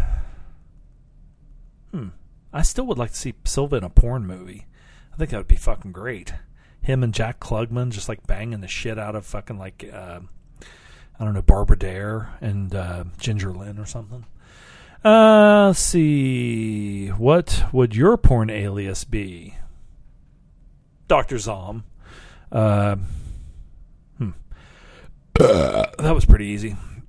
It would be Orange Vanilla. I'd have two big orange balls and a really small white cock. Henry Silva's porn alias, the Lizard. He always fucking reminded me of like a fucking lizard person, like not like a hybrid human or but like on V, that show V. Like I think that he probably is a lizard or a cyborg. He would be good. Let's see if he was a cyborg. Henry Silva. Well, he already said Terminator. That'd be fucking awesome. You fucking ruined it for me. Is it safe? Yes, it's safe now. I fucking survived. Best movie car, 55 Chevy in 2-lane blacktop. I love that car. But then again, you know what? I like the 55 Chevy in that Harrison Ford drove in American Graffiti better because the one in 2-lane blacktop was really, it ran great and everything, good drag car, but it looked like shit. I mean, it was just all primer and, you know, really crappy looking. I like one that looks like, you know, it's the one in American Graffiti was black, but it was factory, you know, beautiful, nice shine and everything, and the upholstery and everything. Whereas 2-lane blacktop drag car doesn't hardly have anything in it. It's so stripped down and everything. Just yesterday morning, they let me know you were gone. I was listening to some James, Sweet Baby James, while I was taking a shower the other day. Let's see, move on here from Rolf to another Rolf. You are in luck. You can pick any movie prop you want. Which one would you pick and why? Well, of course, you're going to talk about like a car or something, but I'd like to have one of those old fucking trucks from Sorcerer. You know, when they fix it up and put all those lights on it. But if it was just like clothing or something, like Popeye Doyle's hat, or yeah, that'd be good. I like that movie. Stohan, your favorite Gialli, your favorite Policia, your favorite Gothics, including U.S., UK, Spain, Italy. Jesus Christ. Gialli, I am not a Gialli fan, as we have discussed before on the show. Let me see. But, let's see. There was I think we reviewed Bird of the Crystal Plumage. Wasn't that the one that had, what's his name? The dude that was in, what the fuck's his name? The goddamn guy that was in the fucking movie with Martin Sheen where they were on the subway. Tony Masante? Yeah, Tony Masante. I like that one. I don't like ones that are too, you know, too knifey in the stomach and all that shit. Let's see what else we have here. But that's one we reviewed on the show. I haven't watched that many of them. I don't know if you would consider it as like... I'm looking at all these and shit, you know, like Don't Torture a Duckling. I've been wanting to see that for a long time and I have never watched it. I thought we had watched some Edward Finch movies. I like that one. Well, no, I don't know if that would be more of Eurocrime, the fucking human chandelier one. Oh, each man kills the things he loves. Each man kills the things he loves. Da da da da da da. Losing my voice. Stohan's killing me. He's killing this. He's killing the show. Polizia. What's the one where the two jackasses?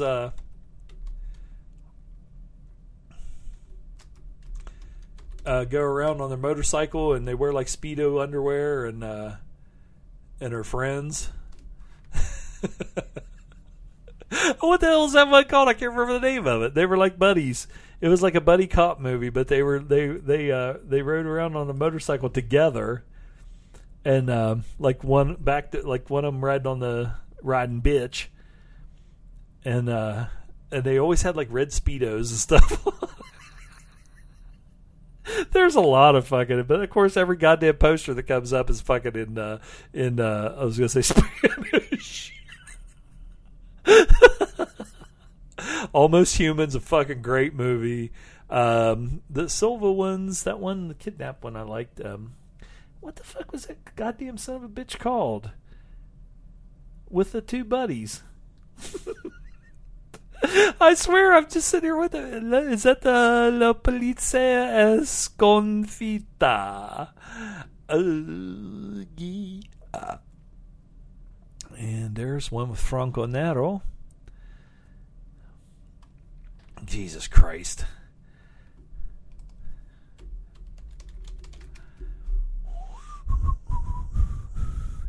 Each monkey's the things he loves. Almost Human. Hell, that's fucking William Holden. That ain't no goddamn Violent Professionals. I see a lot of them that I want to watch.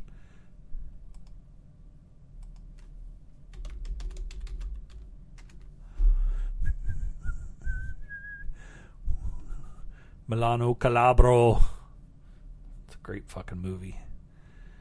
See, like I said, I'm trying to not fucking have dead air because I'm looking up the movie posters, but every goddamn one of them comes up as the Italian poster, so I can't fucking see the fucking names of the son of a bitches. And off the top of my head, I can't remember. Ugh.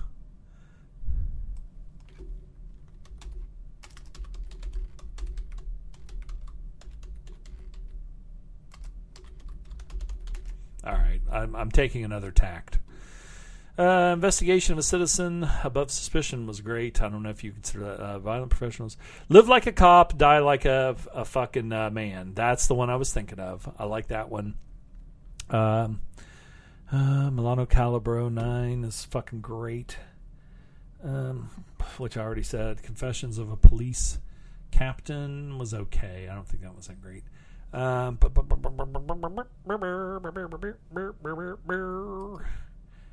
I like that. I guess off the top of my head, I like the fucking one with the two jack-offs that were fucking Live Like a Cop, Die Like a Man. I thought that was pretty entertaining. Because they like slap women and fucking walk around in their Speedos and ride motorcycles together. I've said that like fucking 10 times now. Favorite Gothics? Jesus Christ. I don't know. Gothics. Shit, man. Frankenstein, Dracula. Black Sunday. I think I've seen that. Cabinet of Dr. Caligari. I've seen that. I've got that downstairs. Let me look. Kronos. I mean, if that's considered Gothic, I like that one. I just watched that one with Ron Perlman not that long ago. Had never seen it. Jesus Christ, Ninth Configuration is considered a Gothic?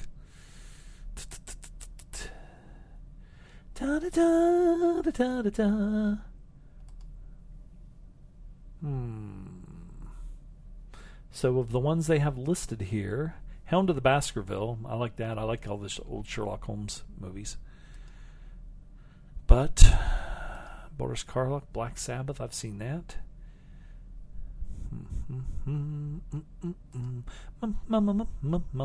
I like that Crimson Peak. That was a newer movie. That had Loki in it. But I mean, if you consider like Frankenstein and Dracula, I liked fucking Frankenstein. I liked it better than Dracula. Nosferatu. I don't think I've seen that. The Haunting. What about that one with fucking Follow the House of Usher? I saw that. There's a million of them on here that are good. Frankenstein, I guess. I mean, that's a fucking classic, but Jesus Christ, give me a break. What do you want for nothing? A rubber biscuit. Have you seen Pretty Village, Pretty Flame, La Briqueta Soldier with Dennis Quaid? Do you love Playing by Heart and Swingers? Swingers, what am I clicking on here? What happened? If Swingers, you're talking about the one with Vince Vaughn and Jon Favreau, yeah, I like that. Soldier with Dennis Quaid. I don't know. Is that the one where he was Let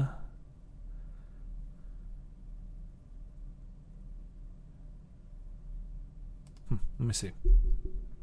Okay, now if this is the one that is it also known as Savior or Savior with Dennis Quaid, I watched that one and I thought it was really good, where he's kind of like a mercenary in Yugoslavia or Bosnia Herzegovina and finds the baby. I watched that one a long time ago and I had never seen it. I think it was straight to DVD over here, and I thought it was pretty good. I've only seen it the one time, but I thought it was pretty good, if that's the one you're talking about. The other ones, Playing by Heart. Who the fuck's calling me? I hate when the fucking phone rings. Playing by Heart. No, I have not seen that. I think that I was actually looking up Connery movie posters the other day, and that came up, and it's an ensemble cast. I have not seen that, and I was thinking, I love Ellen Burstyn. So, and Connery, of course. Let's see who else is in this. Angelina Jolie. That must have been when she was pretty young. Dennis Quaid, Gina Rowlands. I love her.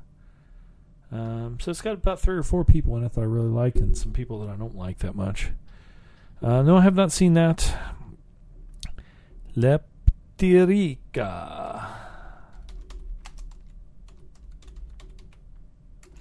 Never heard of this. Drama horror. Okay. Yugoslav horror movie. Written by Serbian writer Milovan Glisic. Serbian director. What's the deal here? I never heard of this. An old Miller hears strange sounds coming from the woods while he sleeps.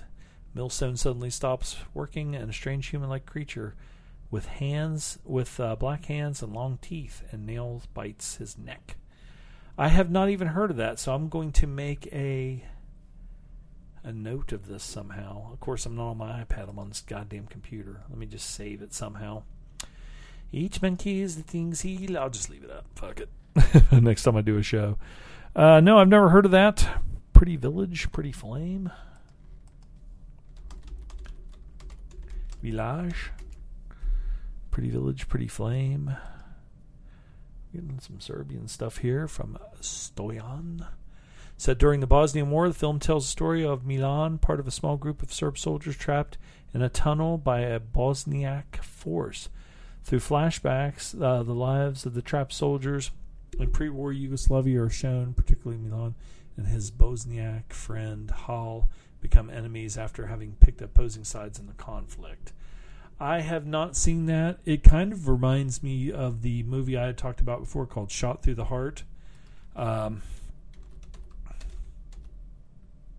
which has Linus Roche and Vincent Perez, and they are 2 best friends who are on like Olympic shooting team. So then when all the troubles or whatever started up over there, one is Muslim and the other one is Christian, and they are on opposite sides and become snipers for their opposing sides. So it kind of sounds like that. I've never heard of Pretty Village, Pretty Flame. But thanks for the recommendation, Stohan. Let's see. This is from Carl. How much longer do you think multiplexes will bother with 3D for? I say this as I'm looking at my local showing of Avengers Endgame 16 times, but only once in 3D. Has it had its day? I'll be honest with you. I have went to see maybe 1 or 2 movies in 3D, and now when they come out, if they have a choice, I just go with the standard movie. Again, one of the reasons is that I wear glasses, so when I have my glasses on and then I have to put a pair of 3D glasses on top of it, it's just uncomfortable, and it gets to be where like you have a goddamn fucking 10 pounds of weight on your nose. It's not that big of a deal, but it does become annoying, and I've never found where it was really worth it. I know when Avatar first came out, my sister and her husband and their daughter went to see it in 3D a couple times.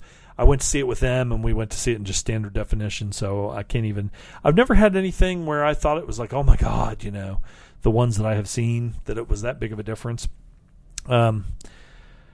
Let's see. What else Carl say there? He got cut off. Projectionist had everything set up wrong. So for the trailers and for the first 5 minutes, one side of the screen was doubled up. I'm not sure I've ever purposefully choose to see a 3D film ever again. Yeah, that's how I feel too. I mean, as long as people are going to see them, obviously they'll still fucking put them out. But it's not a big thing for me. Until maybe like if they ever do a virtual reality movie or something like that, where you're sitting there with an actual headset on and have a 3D or kind of a virtual reality experience inside a movie or whatever, then yeah, maybe I would spend money to go see that. But and then a lot of the times the 3Ds are cost more. So Dwarfs, adults only, plain. What's this? Of course, I brought up that porn parody thing, so now on Amazon it's bringing up Snow White and the Seven Dwarfs, adults only. Could be interesting. What else do we have here? Beauty and the Senior, 4 plain discs. See, now I've been seeing here lately, it used to be they didn't sell porn on Amazon, but now I think they do. But, like I said, why would you fucking buy it? It's so much it's all free on fucking YouTube. And like on X Hamster, they have the full-length fucking movies of the old ones where they actually made fucking full movies. This is called Father Figure, number 5. Parking assistance. Rescued for anal services. Jeez. Swing Night? What's this? Swing Night. Miss Andrist. What the fuck is this? What the fuck is this all about? It doesn't even have a synopsis. Is that a real movie or is that a porn movie? The Miss Andrist, a movie by Bruce LaBruce. LaBruce's lesbian separatist cult charms with sex and satire. Okay, so that's all chicks. I remember when I used to like watching all chick movies, like Where the Boys Aren't. What's this chick's name? She's a MILF kind of a person. What the fuck's her name? Persia Monir. She has big tits, but she's like an older lady, probably like my age. I was watching some what's her name, Christy Mack. She's pretty hot. I don't think is it Stohan that doesn't like the tattoos, so he probably wouldn't like her. But I like when she had a mohawk and she had her tattoos and stuff. And then that guy beat her face in, and that MMA guy, fucking piece of shit. What a jerk. What else we got here? The Manor House. See, some of these look like they're Lesbian Predator. Wait a minute. Okay, The Manor House, suitable for 18 years old or older. Who's in this? See, I don't know any of these people's names. Dirty Politics. Top Gun. Now, Top Gun would be a porn parody, but it would have to be a gay porn parody, like fucking Johnny Utah and Bodie and that shit. That would have to be like a gay porn parody. 300 would be a gay porn parody. French Connection would be a gay porn parody. I don't know. What's his name? What's that fucker's name? Popeye Doyle. He had like a foot fetish and a shoe fetish and like to be tied up. Beyond Shame, starring Seika. See, this is back in my formative years. I like those movies. Babyface by Alex De Lorenzi.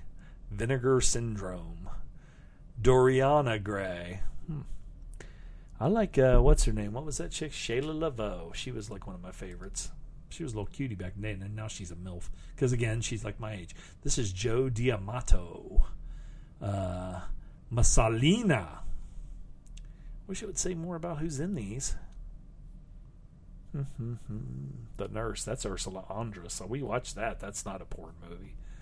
Housemaid. Okay, Pretty Peaches. Of course, I've watched that. I got that on Blu-ray. They put that out on Blu-ray. The Pig Keeper's Daughter. This is a Region 2 movie. Pig Keeper's Daughter. The psychotronic, nudie, redneck sexploitation shotgun pig farmer classic. Now, see, that doesn't sound like a porn movie, is it? That sounds like a movie that like Gentleman's Guide would fucking review. And we would too. I'm just saying it's not a porn fucking movie, I don't think. Salon Kitty. I wanted to watch that. I'd never heard of that. That's got Helmut Berger in it. That's not a porn movie either. But that's one of those ones that I've seen. It's like a Nazi exploitation movie, but I kind of want to see that. I'd never heard of it. I do have a whatchamacallit, region free movie player, so I could probably get these and watch them. Vampiros Lesbos with Soledad Miranda. See, some of these, I know you guys would know some of these fucking movies. Of course, like Celo, Elle 100 Jours de Sodom, which is 120 Days of Sodom. We're getting out of the porn realm. We need to stay in the porn realm. God, Celo would be a fucking awful porn movie. Wouldn't even be any fun. What's this? Taboo 4. See, I liked all those Taboo movies. They're like Fast and the Furious. They weren't the best movies, but the first ones were. Wanda Whips Wall Street. Who's in that? Wanda Whips Wall Street.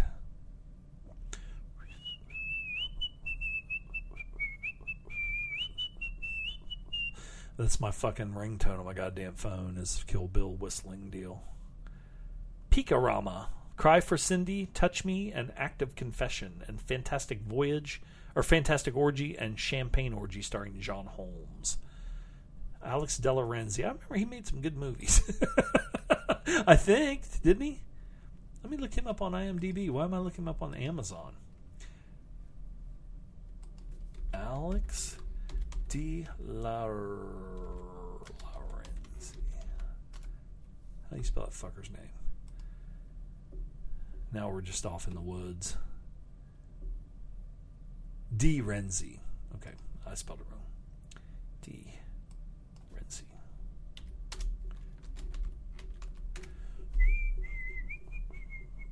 I like that Alicia Class too. Back in the day, she was the one that screwed Bruce Willis after him and Demi broke up. But I always liked her. She was a trooper, pooper trooper.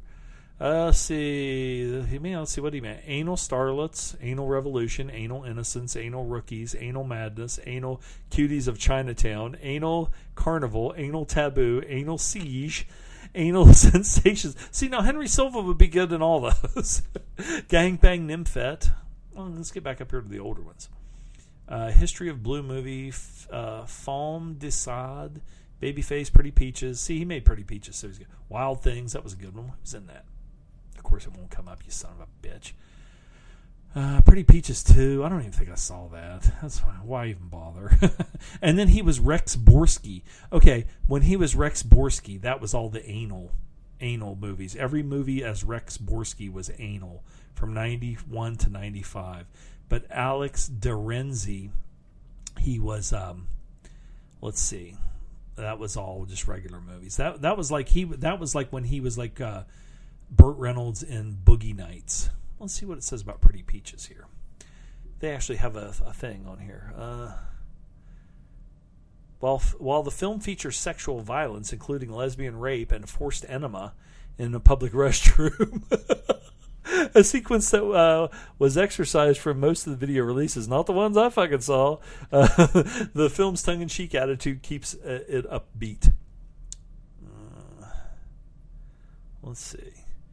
The Astronautics Telescene Ltd. VHS release of the film is uncut with the forced enema scene intact. It was still done goofy, even the enema thing. The guy looked like fucking Mr. Peepers. And she was like, "What are you doing?" Like a moron. The movie was likely influenced by Terry Southern and Mason Hoffberg's Candy. That had fucking Marlon Brando in it. I remember seeing that movie. It wasn't worth a shit.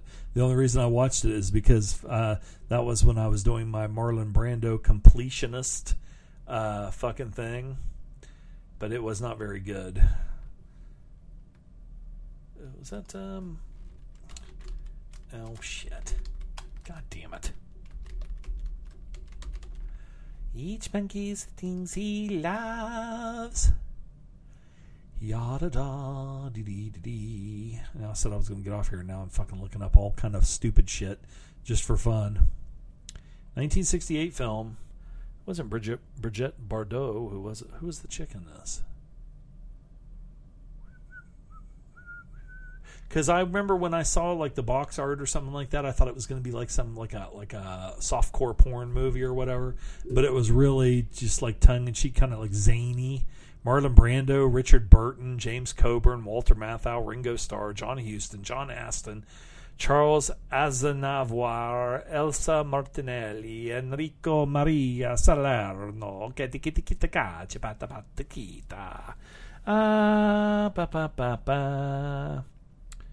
Terry Southern helped write fucking Easy Rider. Okay, Candy was former Miss Teen Sweden, Ua Aline. So, she is pretty hot. What was that chick's name that... there was a porn chick that I was going to mention. I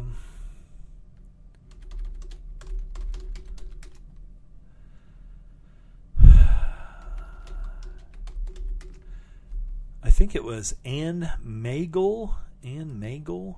This was like an old fucking, like, I don't know if it was Swedish or what it was. I somehow stumbled across her, and yes, it's just like a Swedish chick from like the early 70s, mid 70s, and she didn't do that many movies, but some of the movies, the clips and movies that I've seen of her were pretty fucking hot. Swedish Confessions, Hot Cookies, Sexy Wives. I think this is the same person. Let me look her up. Da da da da da da.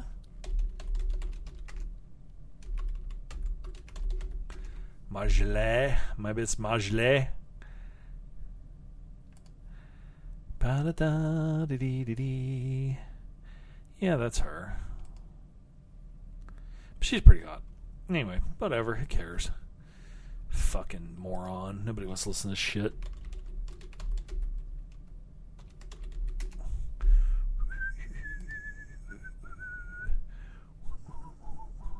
Some of them Swedish movies, there's fucking back in the day, man, there were some of those ones, was it called Color Climax?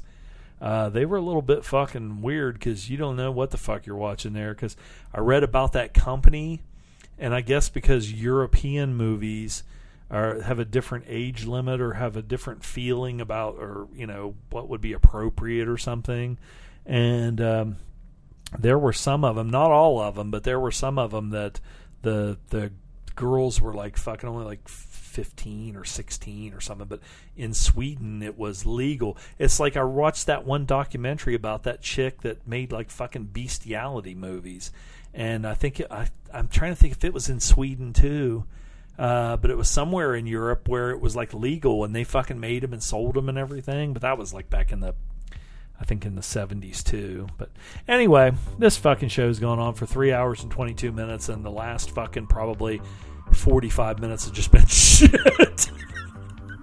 So I'm going to sign off. We got a lot of porn talk and fucking answered some questions. If I would have actually read those questions beforehand and had them ready, the show would have been under 3 hours long, but I fucking forgot all about them. So anyway, but I did go back and find them, and I answered some of them, so, or all of them. So anyway, this is the show. Have a good one.